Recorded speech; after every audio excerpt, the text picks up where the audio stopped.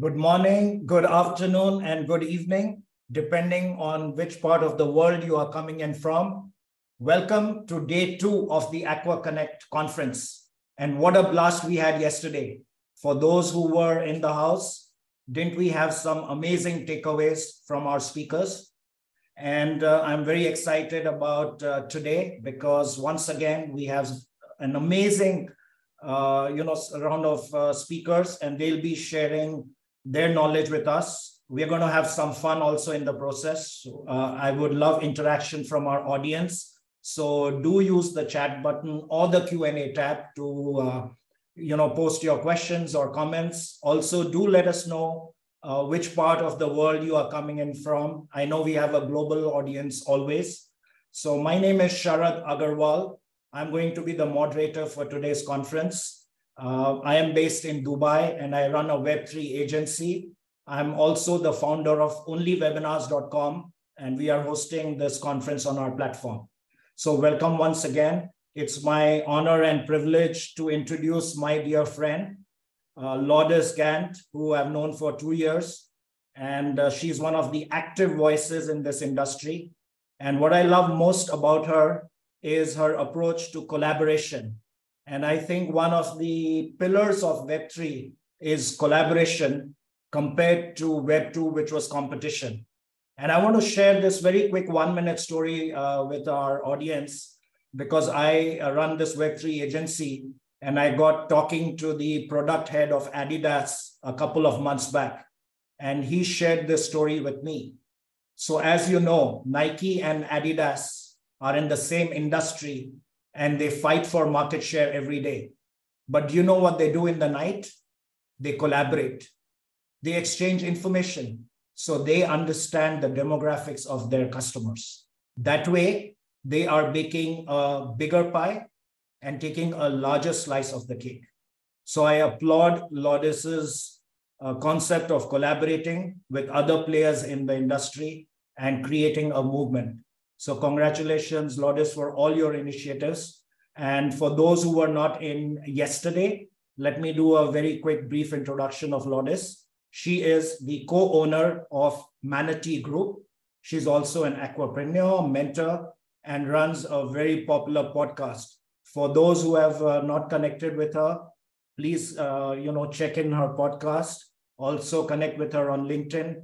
She is a voice that is counted, and you have to follow her very closely. Lourdes has also been ranked as Canada's top 100 female entrepreneurs by the Chatelaine magazine. That's another honor.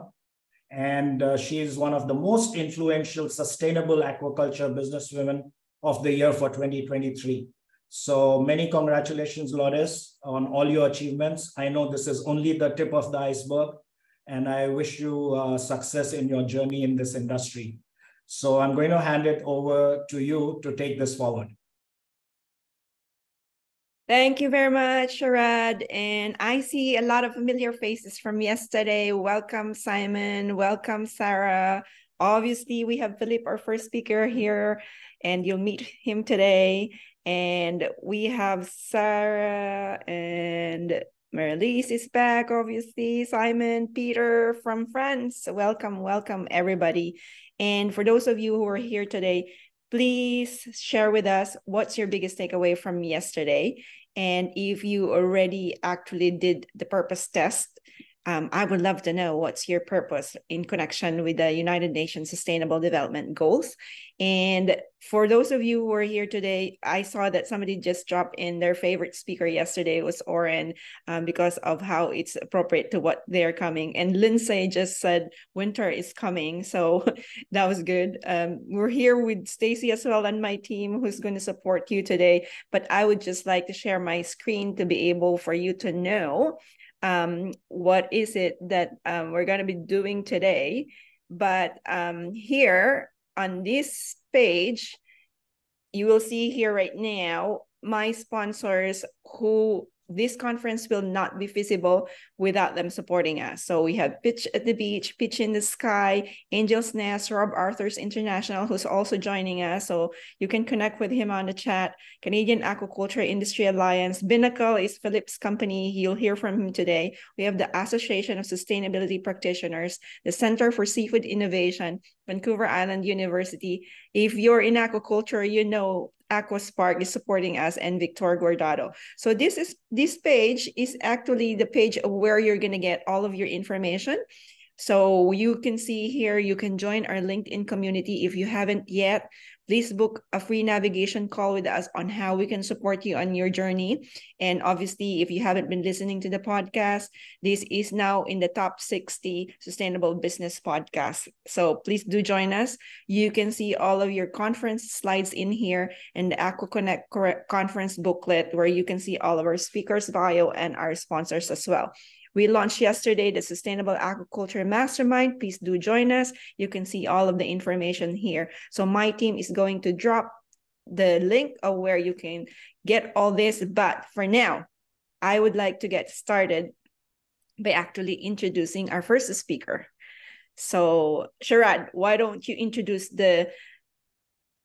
I call it credibility bio for Philip, and then I can support you with how I met Philip. It was a very interesting story. Sure. So Philip is going to be talking about how to generate innovative solutions to your challenges, a very interesting topic and very relevant for our times, if I may say.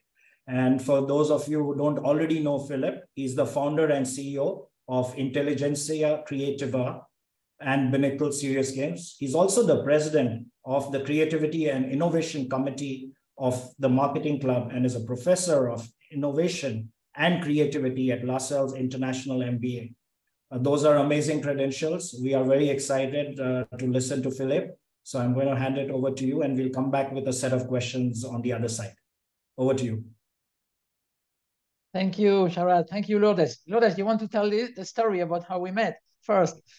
Okay, well, it's very fascinating because I was in Barcelona, Spain, and I was attending Stevie Awards because we were one of the winners for the international business. This was in 2017. So you can count how many years that was from. And there was an international day, and Philip was one of the speakers in that conference. And I just approached him after his talk, because it was all about innovation. And as you know, in our industry, innovation is really very much needed, or you'll be left in the dust if you don't. So I approached him and said, I really loved your talk. I would want for you to come over and build a workshop specifically for our team on how we can use innovation in our aquaculture company. And so that was even before the pandemic. I think it's not possible for you to come to Canada, or for whatever reason. Obviously, my team is a little bit more expensive to go to Spain. He's in Barcelona, but he's originally from Belgium. And so I said, well, we've been doing Zoom anyway. Why don't we just do the workshop on Zoom? So I think we had 4 or 5 sessions on Zoom with my team, with 2 hours for every session. And that was history, right? So Philip and I just get connected, and here we are. Thank you for being here, Philip. Really appreciate you. Thank you for inviting me. It's a pleasure to collaborate with your very creative mind again, because it was very interesting. So it's a long story. Maybe instead of 2017, we should say 3 before pandemic. No, we have to change the calendar now, I think. Sounds great. So a pleasure. So to talk about innovation, when we've been talking about that with Lourdes, and we decided to focus on one part of the innovation process that we think can be very, very relevant and interesting. But I will start sharing my screen. Maybe a small background. So as Lourdes said, I'm Belgian, but I live in Barcelona, Spain since now 25 years. So I don't know where I come from when they ask me. And so I've been working for big multinationals in marketing, sales position until 2003. So just 20 years ago, when I started my business in innovation consulting. So now since 20 years, I'm helping companies to be more innovative, to develop and to systematize their creative thinking. But I will start sharing my screen, showing you a short video. It's about 2 minutes. So just look, and then I will have a question for you. But look carefully. So I will not forget to share my sound, and you will confirm that this is working. You hear it? Perfect. Clearly, somebody in this room murdered Lord Smythe, who, at precisely 3:34 this afternoon, was brutally bludgeoned to death with a blunt instrument. I want each of you to tell me your whereabouts at precisely the time that this dastardly deed took place. I was polishing the brass in the master bedroom. I was buttering his lordship's scones below stairs, sir. Why, I was planting my petunias in the potting shed. Constable, arrest Lady Smythe. But how did you know? Madam, as any horticulturist will tell you, one does not plant petunias until May is out. Take her away. That's right, madam. It's just a matter of observation. The real question is, how observant were you? Yeah, so the question was not who's guilty, we know it now. The question is, did you see something strange, moving, changing, or whatever during the story? So maybe you can put it in the chat. If you saw something, tell us there. Give you 20 seconds. Something changing, something surprising during that story. Don't see anything in the chat yet. Don't be shy. There is no wrong answer. Run. Yeah, the first one, relic pin became candlestick in butter. Could be. Something else. Nick is the only one who saw something. Give you 10 more seconds. I think there were many things. No, so I don't see the chat moving. So I will show you the solution, and then we will talk about it. So you missed 21 changes just in front of your eyes. Action.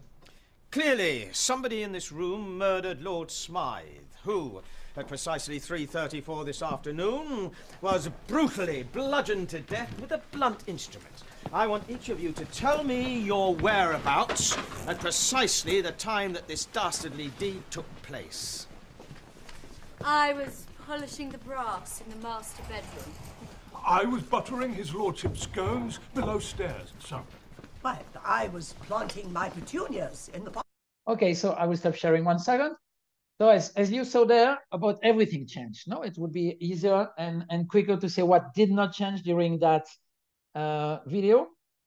So why do you think we miss so many things just in front of our eyes? You can put it in the chat. Why do you think we miss that? Just in front of our eyes, a lot of things, even the dead guy changed, everything changed, and we don't see it. Yeah, Lourdes said one perspective only. Yeah, that's one part of the solution. What do you think? Don't be shy. We only observe a small amount of things at the time.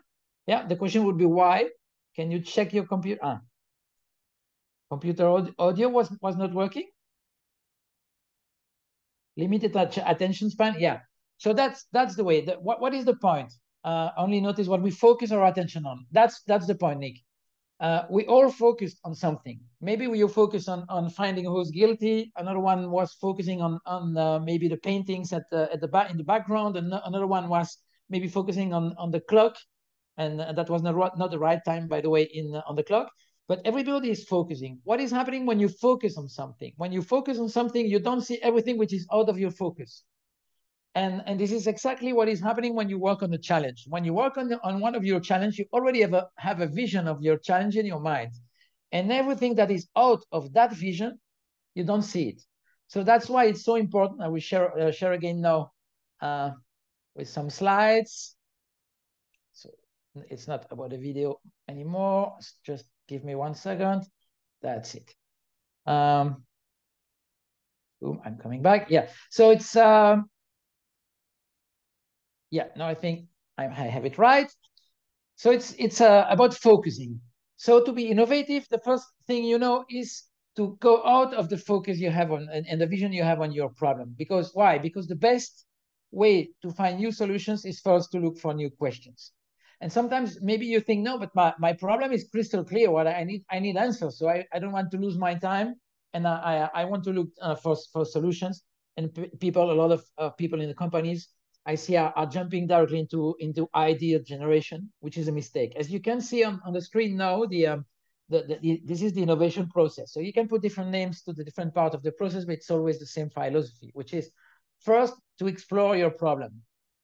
Second, to generate ideas and solutions on your problem. And then let's say a convergence phase to make the ideas more specific and to define the first experiments. But this first part, exploration, a lot of times, from my experience, they don't do it in companies, and it's a big mistake. Instead of jumping directly into idea generation, you should try to find a new vision on your problem and to find new questions you don't have on the table when you're facing and you're tackling your challenge.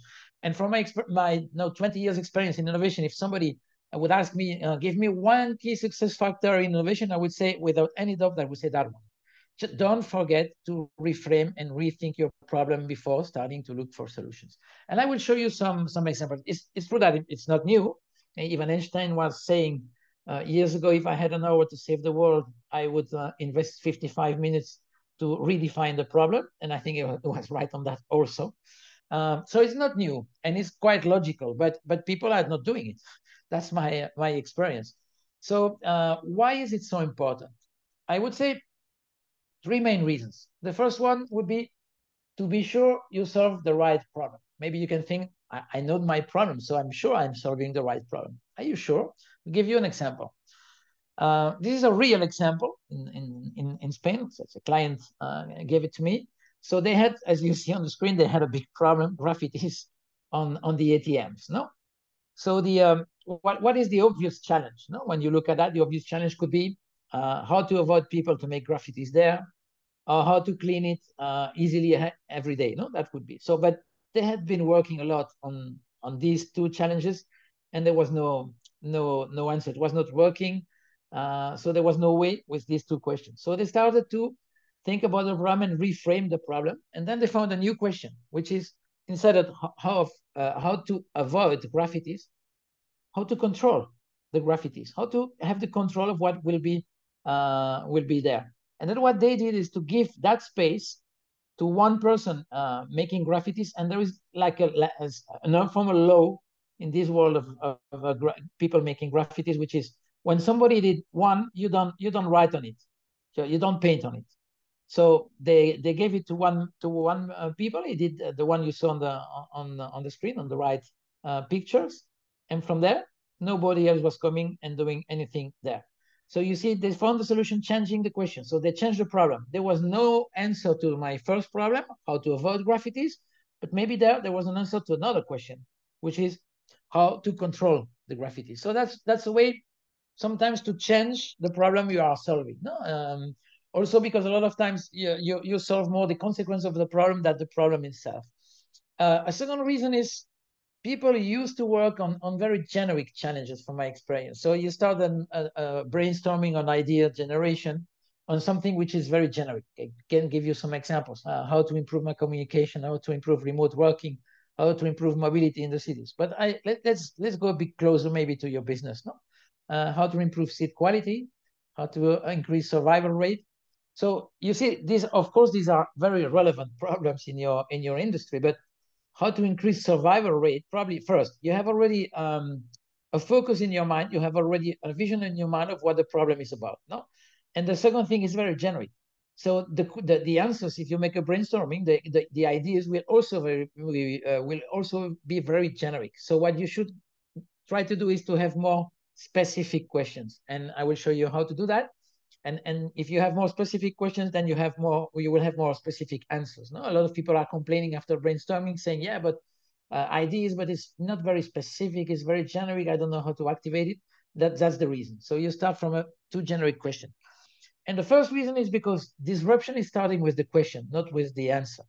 So a lot of people think that disruption, creativity is starting with the ideas. No, it's starting with the question. If you have a totally different question, disruption will start there. So try to have very different questions before looking for ideas. And sometimes it's only a slight change, even in the wording, could open really new ways. We'll give you an example there. Shura is the leading company in insurance in South America. It's a Colombian company, and they came to us with a project, and it was about how to develop new insurance product. Then we made a reframe practice with some of the tools I will show you in a moment. And we made like a brainstorming looking for questions. And then one of the questions, for example, was how to develop, instead of new insurance products, new ways to cover risk.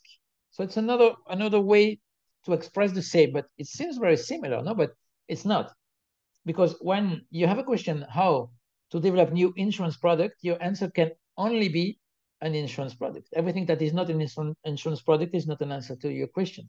So if you change a little bit and you look for new ways to cover risk, then you could find a lot of ideas that maybe are not technically or legally an insurance, but are also covering the risk. And by the way, we found a new project there by changing this question. And the solution was like a collaborative insurance. So everybody is putting, imagine you are traveling a lot, we are 10 people, and you're afraid to lose your mobile phone or to have it stolen, no? So a classical insurance would be more expensive than to buy a new phone. So what they said is, why not to put, each one of us, who are 10, is putting $100 on the table, so we have 1,000, probably enough to buy a new one. If somebody is losing the phone, it's just taking the money. If nobody is losing it, at the end of the year, maybe everybody is taking the money back, maybe minus $2, which is the fee. The business was there, no? And they launched that project. That was not an answer to a new insurance product. This is not an insurance. That was an answer to another way to cover the risk. So you see, sometimes even a slight change in the wording could really open new ways. And that's exactly what was happening with the video. No? When I have one vision, I can have a lot of things just in front of me. I don't see them. So if my vision is insurance, everything that is outside insurance is outside of my vision. And changing insurance into covering risk, it's already opening a lot of opportunities. So I want to show you some practical things, because I want to give you a takeaway, not to have something that could be useful tomorrow for you. And so there are a lot of tools. I will give you some recommendation about books in a moment, but let's try with 3 or 4 easy tools. The first one is just change the wording. Change the words that you are always using when you work on your challenge. You will see that will change the way you look at your problem. So I'll give you an example on the screen there. I was working with a commercial team, and they were working on how to improve the customer loyalty. So you can imagine, for a commercial team, that working on customer loyalty is not new. No, probably they think about it every day. So they have already a mindset about the customer loyalty that fixed in their mind, and it's very difficult to be innovative if they don't change the words there. So what we did is just a brainstorming, and this tool is just making a brainstorming using new words. And so we found things like that. No, first, quite classical ideas of new incentives, how to make sure then they were a bit more disruptive. How to avoid them to find my competitors, how to be sure they see me as a partner, how to make them sign an exclusivity contract, or to be in their top of mind. So you see, a lot of ways we found to say this with other words. Some questions looking a bit crazy, no? How to make them feel bad if they don't buy me. So you can think, that's a crazy question. That's not useful for me in the business. I'm looking for serious answers. But it's not because a question is looking a bit crazy that the answers will be crazy. And it's the opposite. It's a strong stimulus. So ideas to make them feel bad if they don't buy me, it's a quite interesting way to say how to improve relationship. So it's not crazy what is behind that. And we did it. We used that one, and we found a lot of ideas. So you see here, for example, you're working more about relationships and feelings. If you work on that one, how to make sure they don't find my competitors, looks a bit crazy, but it's maybe a provocative way to say how to be more visible than my competition. But it's more powerful as a stimulus for idea generation when you use it in a brainstorming. So it's just about doing a brainstorming, trying to find a lot of different ways with different words to express the problem, and then choose the questions that are more different, that you have not been working on. So I asked these people, for example, when you think about customer loyalty, what do you have in mind? And they said, we always work on new incentives, and we've been also working a lot on how to be in the top of mind. So in how to raise the awareness. So we said, don't attack the problem from there, because you will find the answers that you always have in your meetings. So what are the most surprising questions for you? And they said this. So okay, so let's tackle your challenge from this point of view, and from this entrance, this perspective. The probability you get more disruptive ideas is much higher. This is what we did, and we found a lot of new new ideas. So you see, start with something as easy as that. Next time you go to a meeting, let's say, okay, don't use the question and the words we are always using. Try to use different words, and you will see the vision on your problems, even with this small trick, will already change. For example, in yours, I don't know in details your sector. I've been working with you. I'm not a specialist at all, but I can imagine, how to improve seed quality. If you have more specific question, how to improve the harvest, or how to improve before, how to improve after, how to control the storage condition, how to maintain the quality, which is not exactly the same than to improve the quality. And then you can express that. You could make a brainstorming, have a lot of questions, and then look at it and say, oh, what is the question really that we did not tackle when we were in a meeting about the challenge, no? And then you start from there. Probability you will have good ideas is much higher. So that's the first one. So the second one I will show four tools today is how to focus. So it's focus on stakeholders, moment, or places. This is to make more specific questions. So start, for example, to make a list of stakeholders in your problem. Start a list of moments or a list of places. So let's try, for example, with that challenge I had with some client, how to improve online meetings. I think it's a relevant challenge for everybody after years online now. And they said, who are the stakeholders? And they said, high management. But then they've been a bit more creative. Younger colleagues, people boring when they talk online, people, nervous people or shy people. You can say these kind of things. IT, the facilitator, and so on. Then we did the same with moments. Make a list of the relevant moments for your problem. So they say before the meeting, maybe when you send the invite, when there is a conflict, when people do not agree, when you have to make a decision, when you have to close the meeting, and so on. No, or relevant places. What can be a relevant place? Maybe you are doing office, home, but could be also I don't know. Teams is a place, or it can be cafeteria, your car, whatever. Then you make a list of these places, and then you have raw material to make new questions. Because if you use the first one, it would be how to get high management helping to improve the meetings. IT could be how to have somebody from IT always ready to help at the beginning of a meeting. Or if you have younger colleagues, maybe how to have to use the younger colleagues to make the online meetings more exciting, and so on. And then you do the same with the moments. So it's helping a lot to have more specific questions. The key point there is try and when you make the list of stakeholders, moment, and places, to be original there, not to have only, in your case, I think I made the example. Yeah. How to improve seed quality? Obvious stakeholders, no, administration, the companies, the customers, the NGOs, the association, but try to be more original. A stakeholder can be the fishes around your seed. And then maybe the question is maybe how to use the fishes to help to improve the quality. I don't know if it's a crazy question, but I mean, fishes are helping other fishes to do something. So I don't know. I'm saying, but just to try. If after 2 minutes you don't find any answer, it was a crazy question, you go to the next one.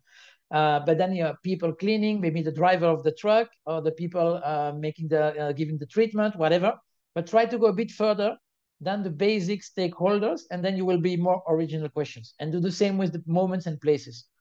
Try to have more original moments, and you have more original questions. Maybe you've not been working on. So that's the second one. Just focus on moment, places, people, and then you have more specific questions. Let's see a third one, more original. Then number 3, number 4, I try to be more disruptive. You can pick up a relevant company that you know. Let's try with Apple, for example. And then first, you see what they are doing. So you forget your challenge. So I have an example here with a client, how to improve the reception of a hotel. And we picked up Apples, and we said, what is Apple doing? Not the reception in general, from the point of view as a customer. They say they are very visual, they are very user friendly. People are proud to show that they are using Apple. They are generating expectations. They are making big events every year, and so on. So you make a list of these things that you see from Apple, and then you use these things to make new questions. So it's like to put a filter. And you will see now your challenge, in this case, to improve the reception of the hotel through this filter. So it will be how to transform our clients into fans of our reception, how to make it very visual and easy to use, how to make people proud, sorry, it's a D, of using that reception, how to generate rumors about our reception. And then if you want more different questions, you use another one. Let's use, for example, I don't know, Amazon. What would you say about Amazon? There is a prime, no, the level. So the question could be how to have a prime level in my reception, how to develop a prime level, or there is a tracking system in Amazon. So how to develop a tracking system helping people at my reception.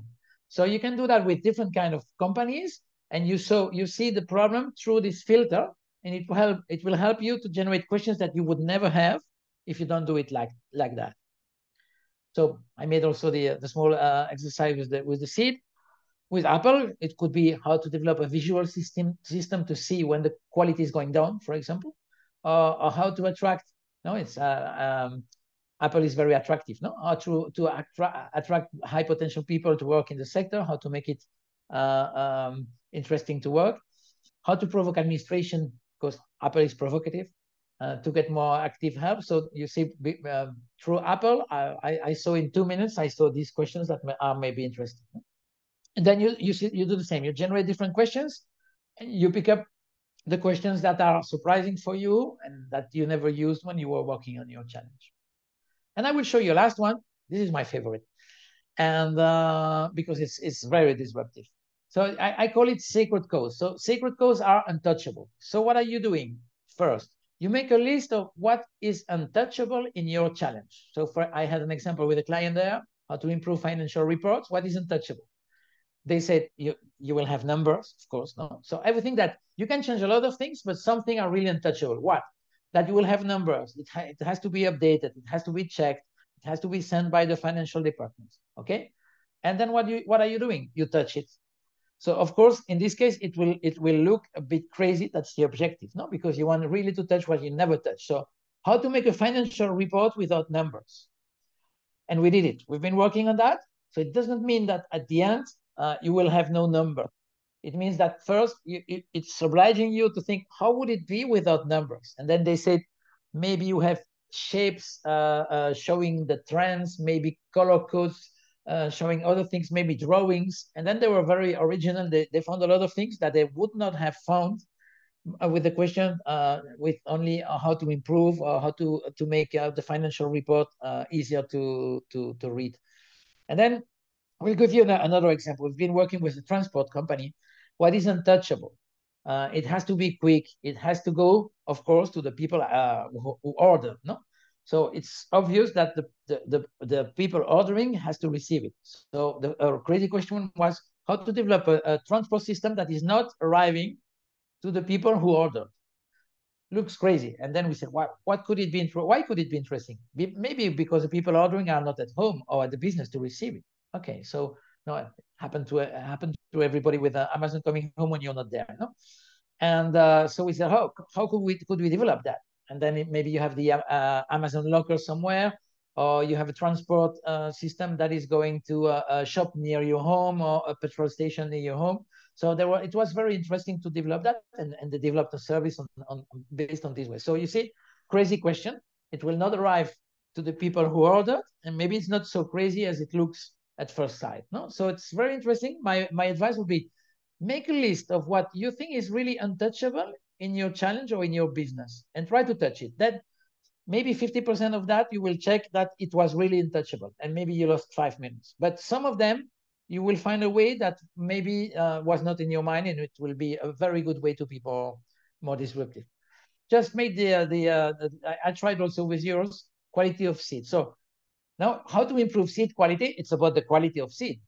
So maybe you can work on the other kind of quality, how to increase the quality of the service, or maybe not to improve the seed quality, maybe to improve the perception of quality, which is not the same at all. No, it's a totally different question. Or instead of avoiding the bad quality, maybe how to give other users to the bad quality seed. That's another kind of questions. Maybe that was not on the table, no? So you see, that's another one. So you have a lot of tools. I recommend these, especially the one on the left. Stephen Shapiro, maybe you know him, is well known in the US. He's probably the best specialist in reframing, and it's an easy book to read. A lot of very good tools, very easy to use. So I strongly recommend. But I explained four. You see, it's quite easy to do. So my recommendation would really be not to jump into ID generation. Spend 5 minutes, 10 minutes, 15 minutes to think about your problem, to look for new questions, and then you will optimize your ID generation and you will be more creative. And really, it's worth the investment. Try it, and you will see the return on investment in time quite quickly. No, it's what George Wagensberg, the one I put now in the screen, is a Spanish scientist, and he said that change the answer is evolution, to change the question is revolution, and that's exactly an opinion I share from my experience in innovation. So maybe I will stop sharing, and we will have time, Lourdes, for Q&A. Sounds great. This is the second time that I've seen this, but it just never gets old. It's so good to see. So for our audience, what's your biggest takeaway from that presentation? And I always love that. To change, how did you say it? To change the question is, to change the answer is evolution. And to change the question is revolution. And to change the question is revolution. So let's make this revolution get started. My biggest takeaway from that, as always, is maybe the question is not the right question. I think I remember one of my mentors said before that interesting answers come from interesting questions, but maybe we change interesting to insightful. So I learned that too. Like when we present to people, sometimes when we wanted to share value, we want to tell them something that's obvious, that the recipient may already know what it is, but it can become interesting. But what's more important is how can we make our questions more insightful?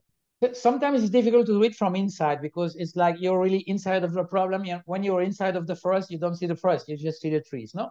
So that's why also I recommend to have diversity in your group when you look at the problem. And these, let's say, different crazy questions are coming easily from people not so involved in the problem. So it's also very important to have people only with common sense looking at the problem.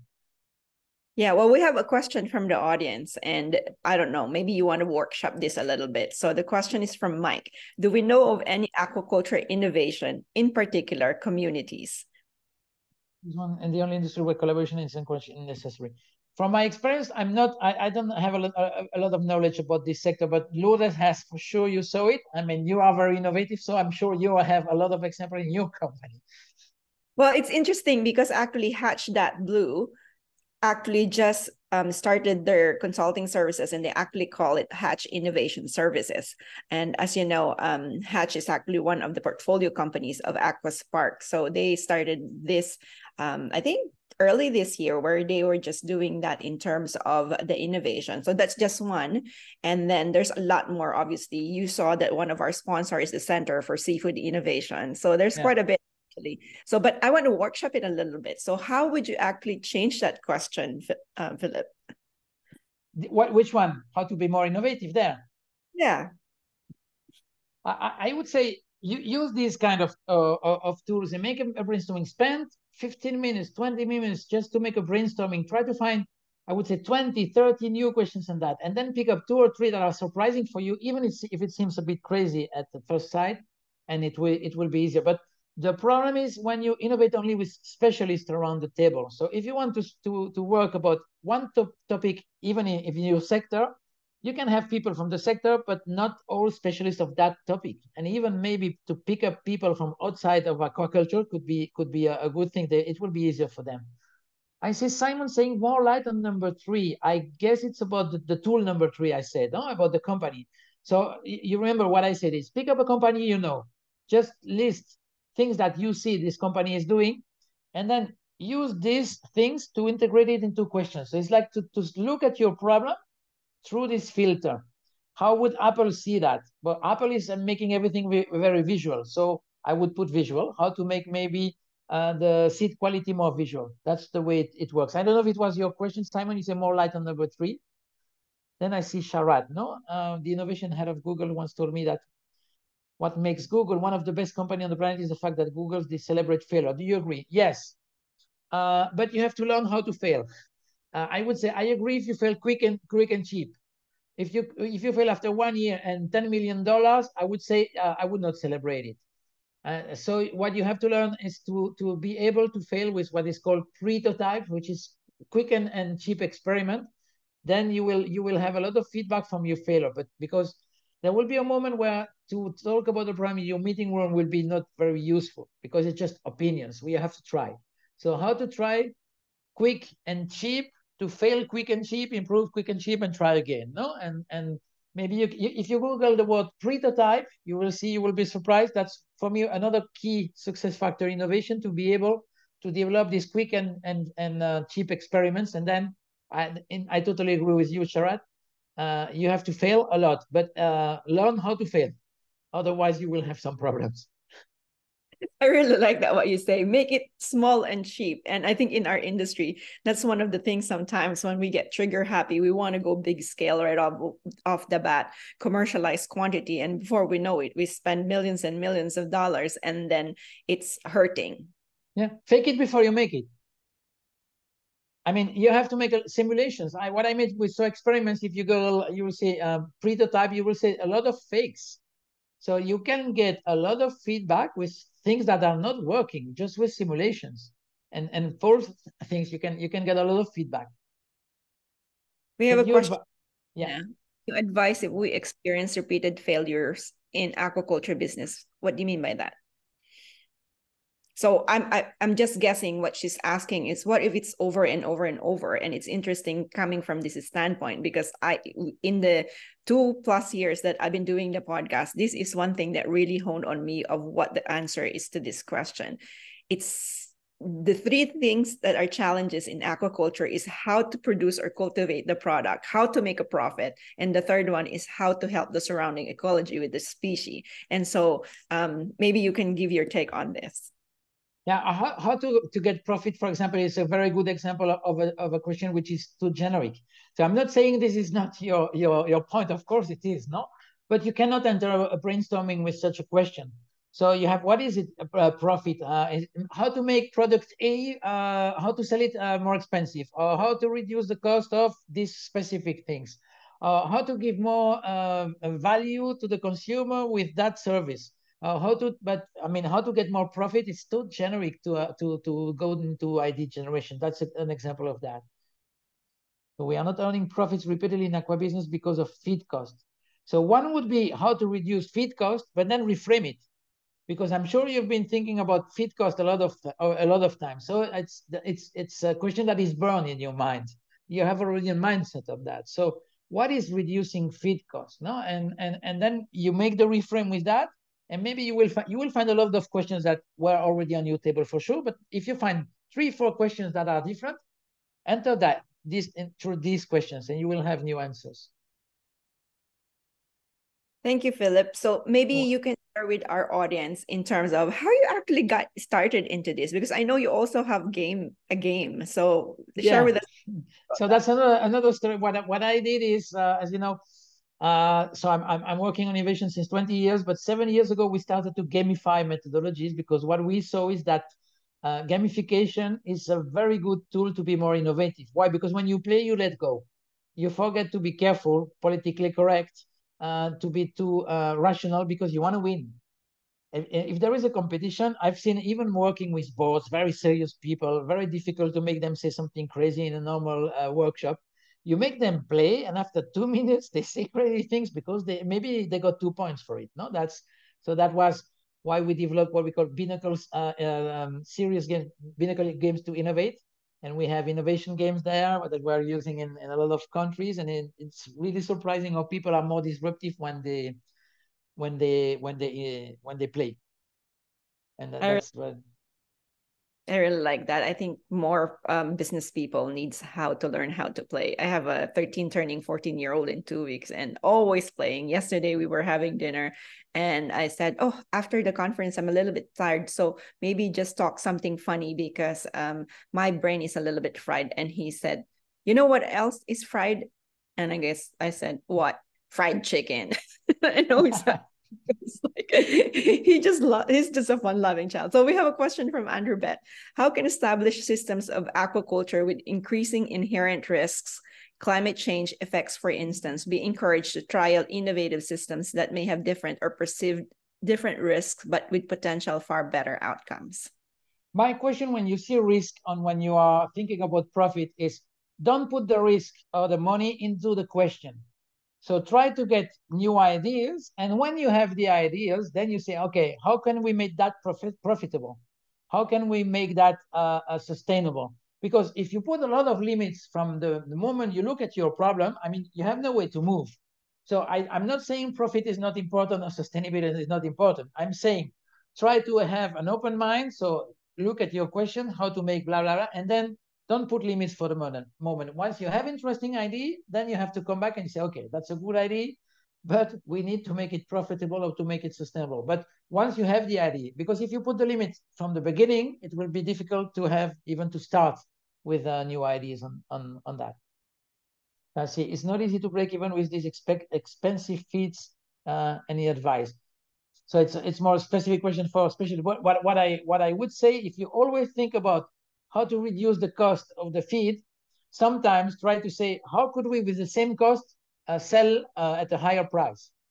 And you will say, no, on the market it's not impossible, it's already too expensive. I can tell you that with this question that looks crazy, in some markets we did it. They said it was impossible. It was only about reducing the cost to sell cheaper. And they were only with that mindset. I said, we will try. I don't know if we will find an answer, but how to sell more expensive? What should we do? And I remember with even FMCG product, that was quite difficult to improve the cost. To increase the cost, to increase the price. What we did is how to sell our product 2 times more expensive. So the sales force were there. They were saying, this guy is crazy. Then they said, maybe, but let's try. And we found some ideas. So go sometimes through the other side and see what is behind the other door. Yeah, we have another question from Sharad. In the new creator economy, is return on engagement more important than return on investment? I mean, the investment, if you have investor, you can never forget that. But I would say if, maybe you work first on the engagement, and then you will have maybe a better return on your investment. Because if you look from the beginning only at cost and numbers, maybe you put limits all over. So I would say engagement is okay, but I mean, probably at the end of the month, your investor will say, okay, engagement is very good, but what is the return and where is the money? No. So I would not forget it. Maybe, but I think without engagement, we will not have profit. Correct. I always think about, I mentioned yesterday, I went to some micro schools, and this is one thing that really drive home to me was value cycle. You create your followers where you give value, where you get engagement that turns into community, that become your prospects, that become your clients and became your raving fans. So all of them are important because it's a roadmap. And here's another question from Luis Morimano. Ever thought of using oxygen nanobubbles to improve food to weight ratio in seafood? So maybe you can answer better than me on that, because that's quite technical there, the nanobubbles. Yeah, very technical question, but maybe a better question would be, what technology is already in the marketplace that's already done this? So that's how I would reframe the question. Okay. What do you think? So give us your feedback on that for the person who asked the question. So Edna was talking about FCR is one of the indicators in profitability. It's feed-related issue. Unless we do and enter into fish processing by establishing fish processing facilities, again, value-added products really needed. So this seems to be really honing in on you, Edna, on what you already need to do. What I also like about your process, Philip, is I think it's more like a coaching question, right? So people has a tendency, and this is what driving home to me about our conversation today with this topic on innovation. People always think that they have an expectation that someone can give them the answer to their question. But when you have the coaching question, and you were talking about questions became, changing the question became revolutionary is when you drive home the answers within to the person asking the question. So I think that's exactly what is doing a good coach is helping you to find the good questions and to have a new vision on the problem you have. But even when you have a personal problem with friends, when you're talking about it, what are your friends doing? What are they helping, giving solutions? No, they're helping you to have a new vision of the problem you have, and then the solution you will find the solution, but with a new vision. I see something from Enoch that is interesting about startups, and it's true that a lot of startups, they have an idea. What I say, an idea looking for a problem. So it's a solution without problem. Because sometimes you say, I have a good idea, I would do that, that, and that. Okay, but what is the problem you want to solve? Otherwise, you have a good idea that will not be relevant. So I see a lot of startups starting from the idea and developing the idea instead of looking first what is the problem they want to solve with their idea. And it will help them to have a reason to sell the product, and also to have the right focus on their product later. Otherwise, they will develop maybe a solution that has no problem. No? And it's happening to a lot of startups, a lot. Yeah, I heard someone actually, one of my mentors actually even said that I think sometimes the startups, when they go to the business, they have an expectations that they're going to make money right off the bat. But it's interesting because when you reverse that question, how many tech startups started even after the pandemic? Who doesn't have any revenue? Who didn't have, maybe didn't even have a business plan and ended up having very high valuations and got sold for very high amount of money? Also, the same problem with technology. You know, sometimes even in our sector, some clients are coming. I want to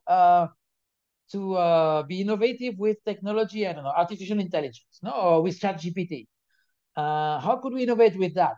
I said that's not a good question. I mean, that's not the objective. Maybe it will help you to innovate with something, but let's try first to see what you want to do, and then how ChatGPT could help you, maybe, or another technology, whatever. No.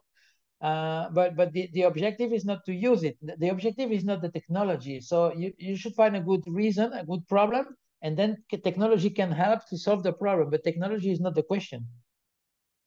Very good point, because we were talking yesterday about Society 5.0, that one of the trends, number 3 yesterday, about how to be in this new society.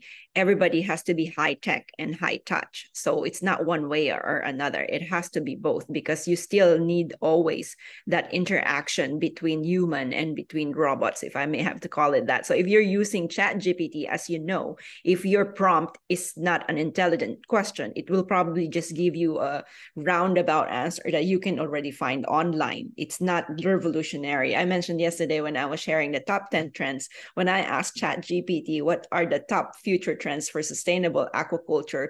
If you are a combination of Albert Einstein, David Suzuki, Amy Novogratz, so maybe even just all these brilliant minds get together. So it will have a very different answer compared if you just ask ChatGPT, what are the future trends? Exactly.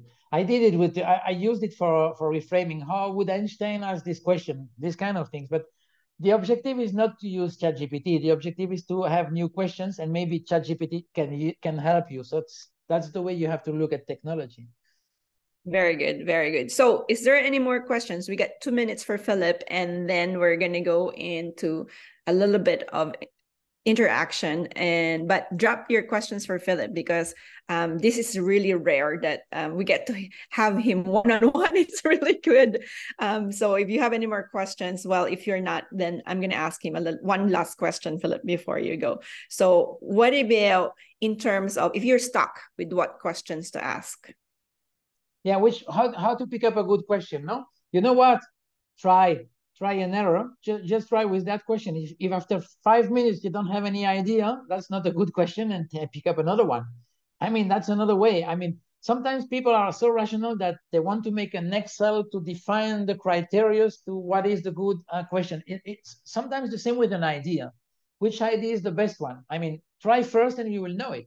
If you can try quick and fast, you don't have to decide first from a PowerPoint presentation what will be the good idea. You don't know. You have to try.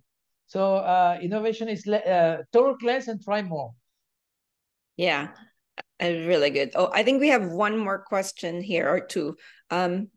From Andrew Bett, do you find that innovative ideas or systems are too often challenged by resistance to change or to try something new?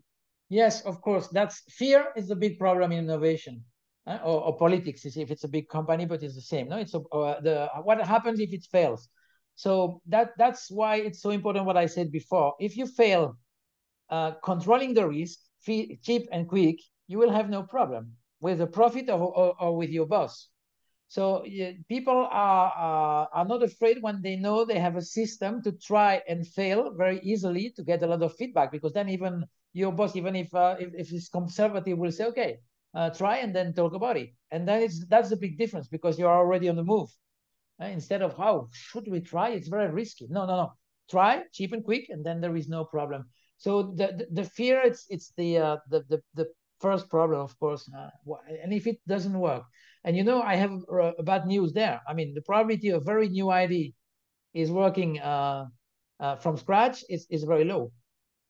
So it should not work perfectly from the first trial. So it's normal. You have to improve it. So put the failure into the process instead of avoiding the failure of the mistake. Try to manage the mistake, not to avoid it, which is very different. Accept you will have a mistake, but the mistake will not have consequence, because you will try quick and cheap. Then mistake will not be a problem, and probably a lot of resistance will go down. Sounds good.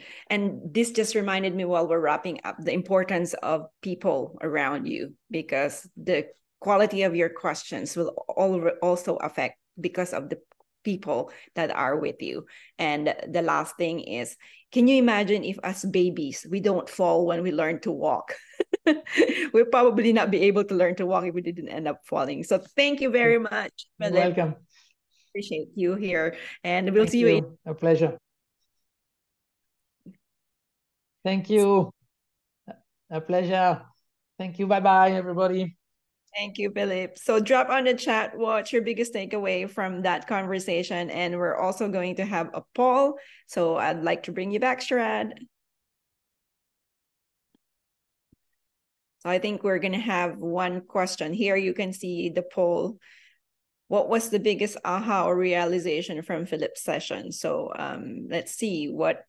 I have not been solving the right problem. The challenge has been too generic. I need to open new ways to solve my challenge. So what do you think is who's going to win?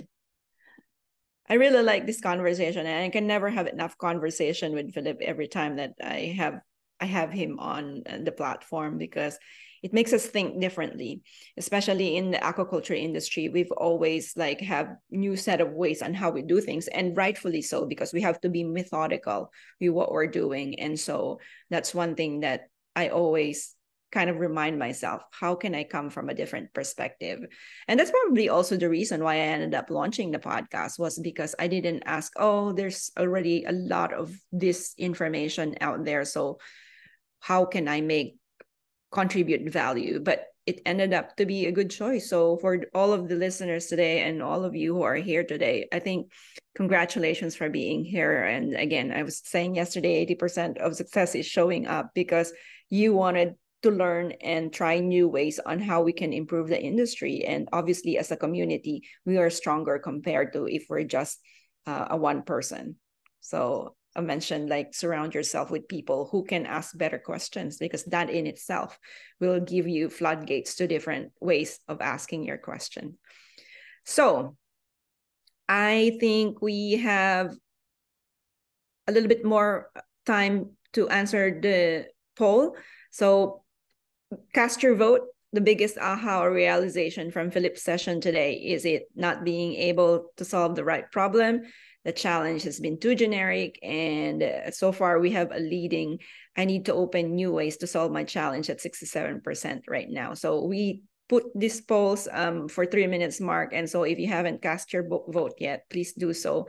We're always happy to know the feedback after a presentation. So, but we have also our next speaker here, and the next speaker is somebody I actually haven't met him in person too.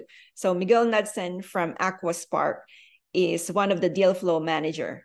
and I met him only by communication from Amy Novogratz and from Una of Aquaspark. So I'm so delighted you're here today. Welcome to the show, Miguel.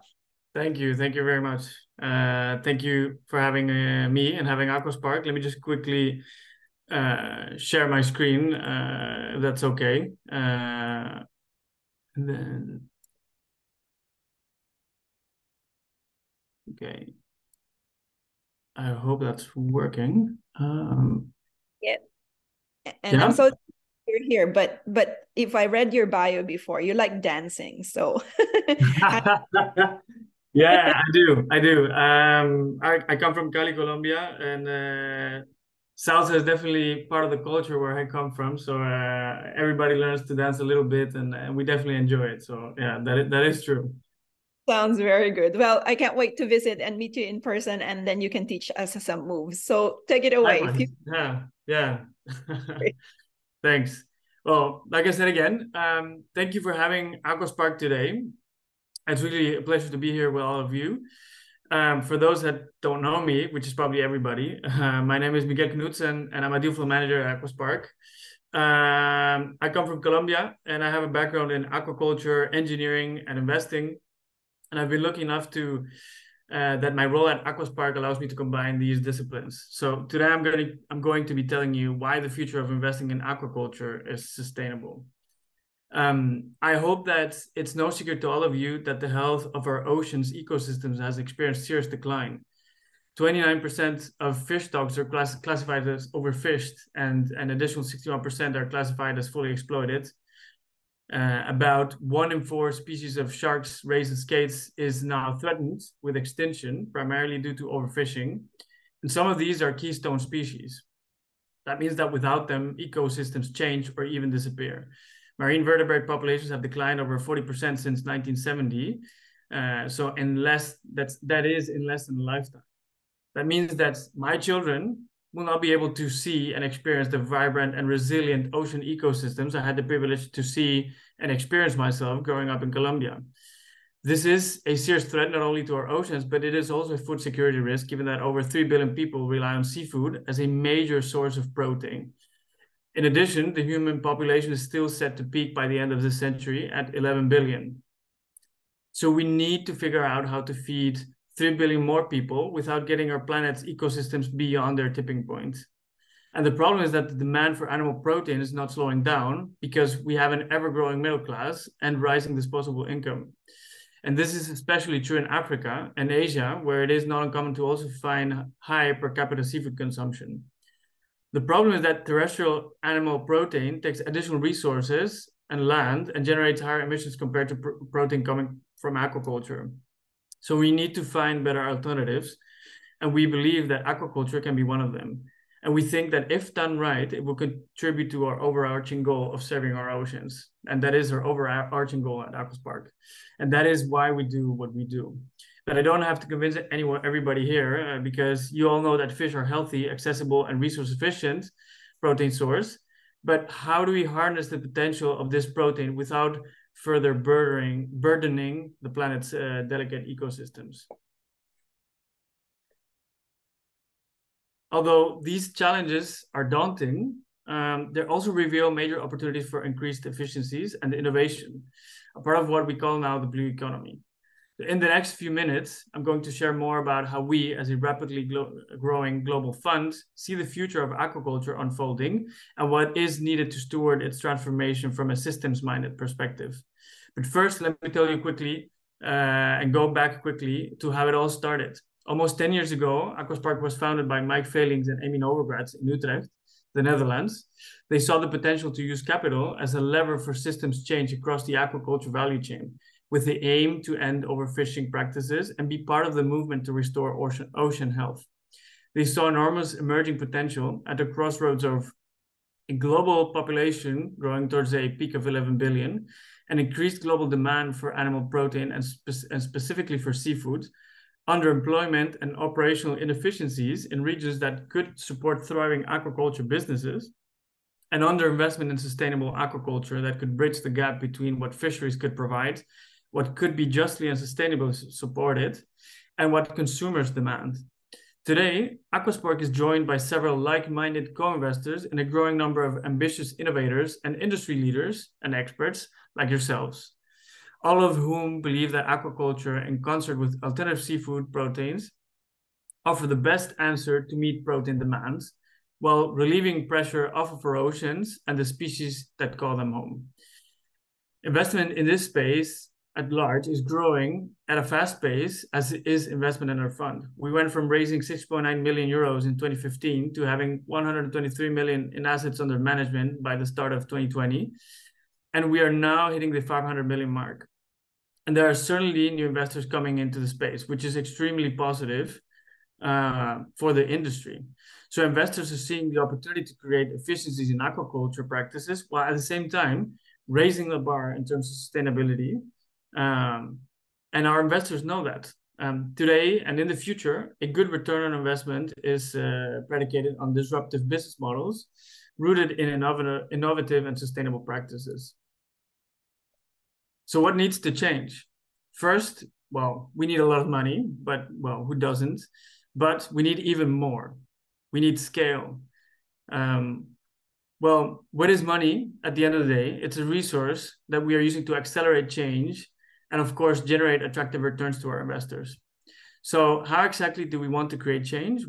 What exactly could just and sustainable aquaculture look like across the value chain?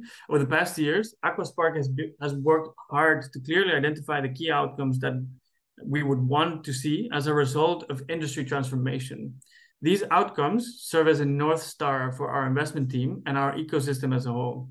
And they are the basis for the framework that underpins our investment thesis, as well as our efforts to steward industry adoption. These outcomes are: eliminate industry dependence on wild-caught fish for feed and broodstock, improve the environmental footprint of aquaculture, reduce pollution, increase valorization of underutilized resources, embrace diversity in aquaculture, increase production and consumption of healthy seafood to improve health and nutrition, make aquaculture antibiotic-free, improve animal welfare, increase transparency and traceability within the supply chain, increase access to aligned finance for farmers, improve smallholders' profitability through better access to sustainable practices and technology. So these are the outcomes that we want to achieve. If we can agree that this is largely an ideal future for the state of the industry, how do we get there? We see three integrated pathways of effort. First, we need long-term equity capital. As I mentioned before, Aquaspark is joined by many co-investors, but now is the time for more institutional investors to get on board. The pipeline of experienced, ambitious innovators is only growing, but capital alone isn't enough.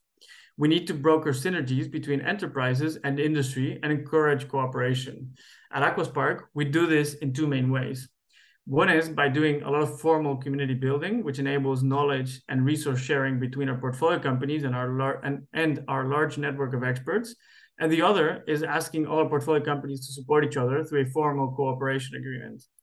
Ideally, alternative and sustainable feed ingredient companies in our portfolio would be able to offer guaranteed supply of their products to a portfolio feed company at the most favorable market rate.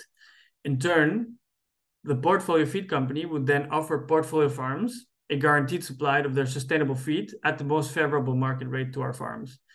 And we can apply the same logic for the entire supply chain. This way, we foment synergies within our portfolio while we spur industry adoption and change, making a push to bring the state of the seafood ecosystem beyond its tipping point from unsustainable towards sustainable, which in turn pushes the state of our oceans ecosystems back towards their natural equilibrium. And that is how we, together, drive change.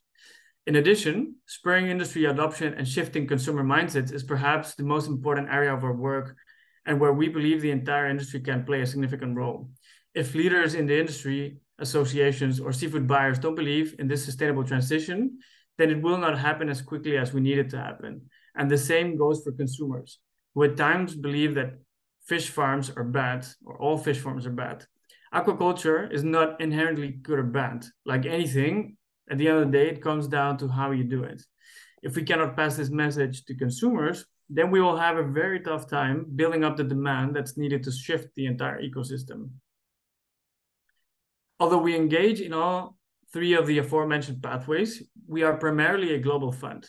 So the majority of our time is spent seeking out outstanding entrepreneurs who are revolutionizing aquaculture, raising the bar in terms of sustainability and innovation, and who we share our vision for a transformed industry. We invest across the entire value chain with the aim to make the industry more healthy, affordable, and sustainable. The specific solutions we invest in usually fall within one of the following 6 categories, which link to the impact outcomes I shared earlier.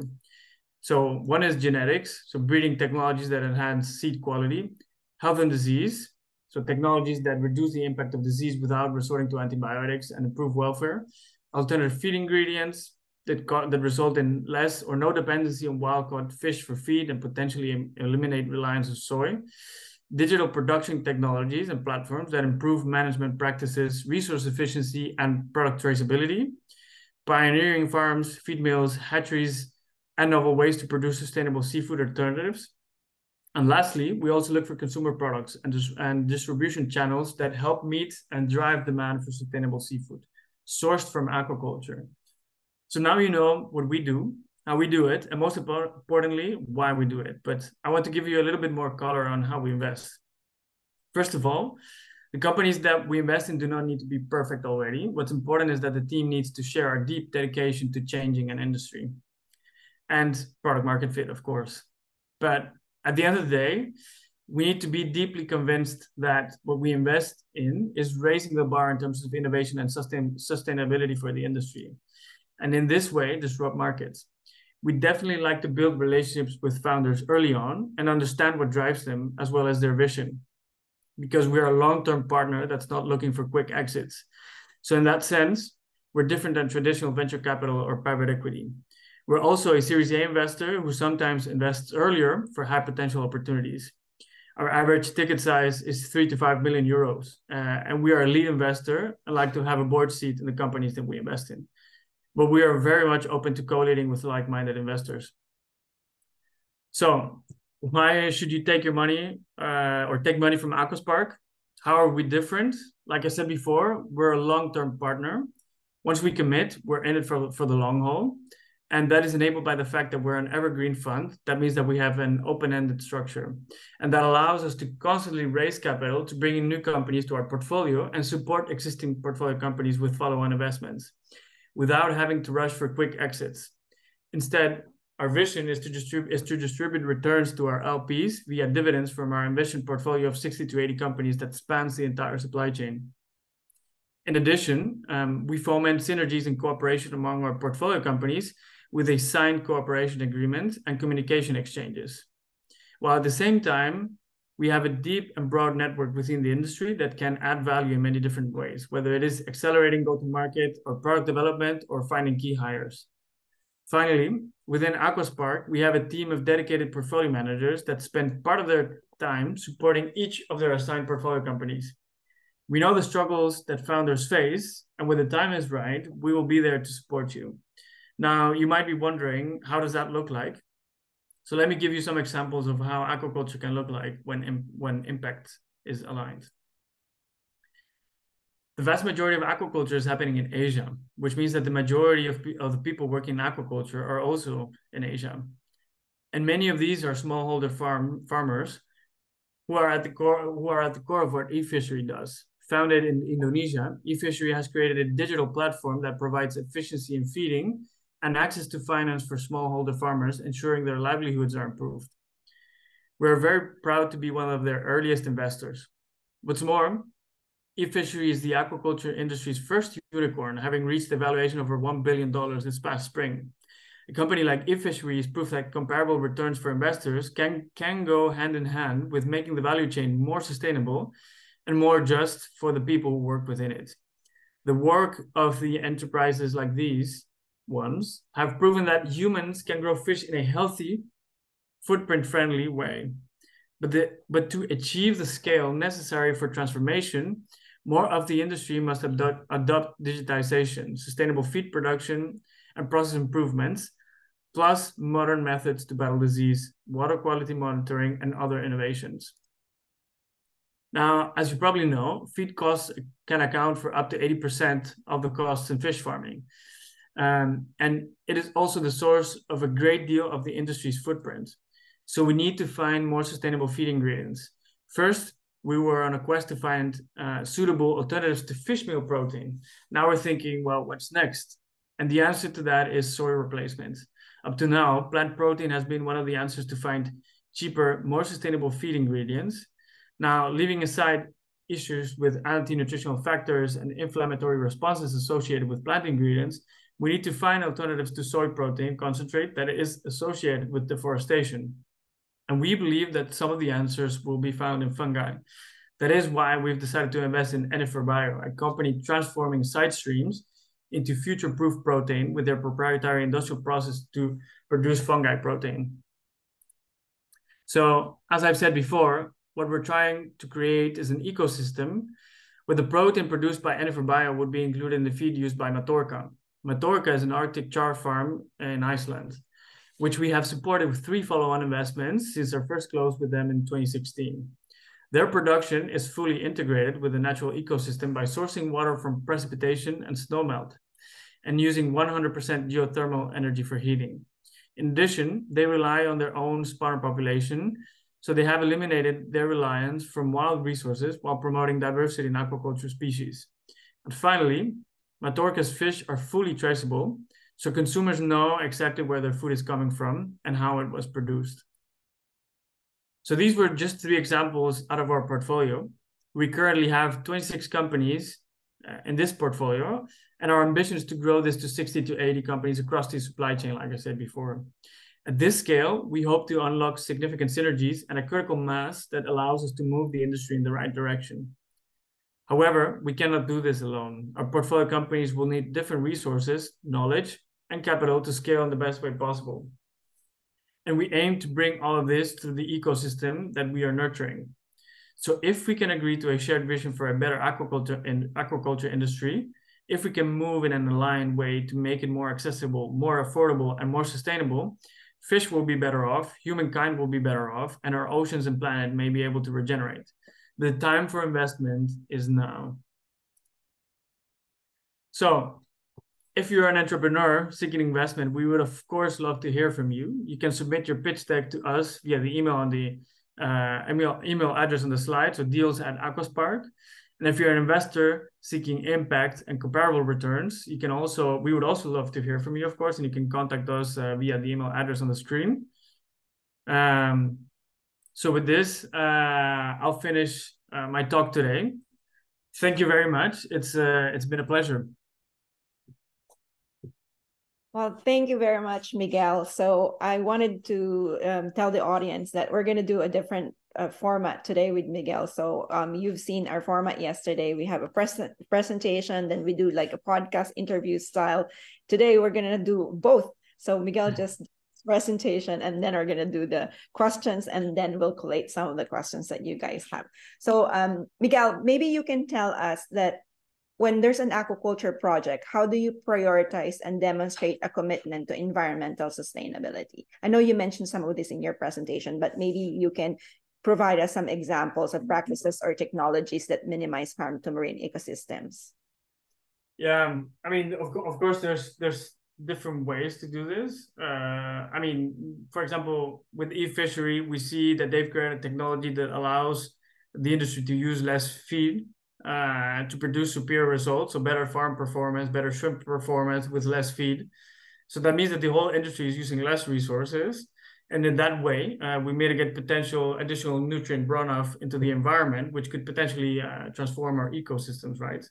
If you have discharge of phosphorus and nitrogen, for example, at the end of the day, if that comes from humans, that is pollution, and that could tip our ecosystems out of balance. Because that could create all sorts of problems like eutrophication, or it could alter the benthic environment, for example. And those are, of course, things that we want to avoid, right? That would be one example.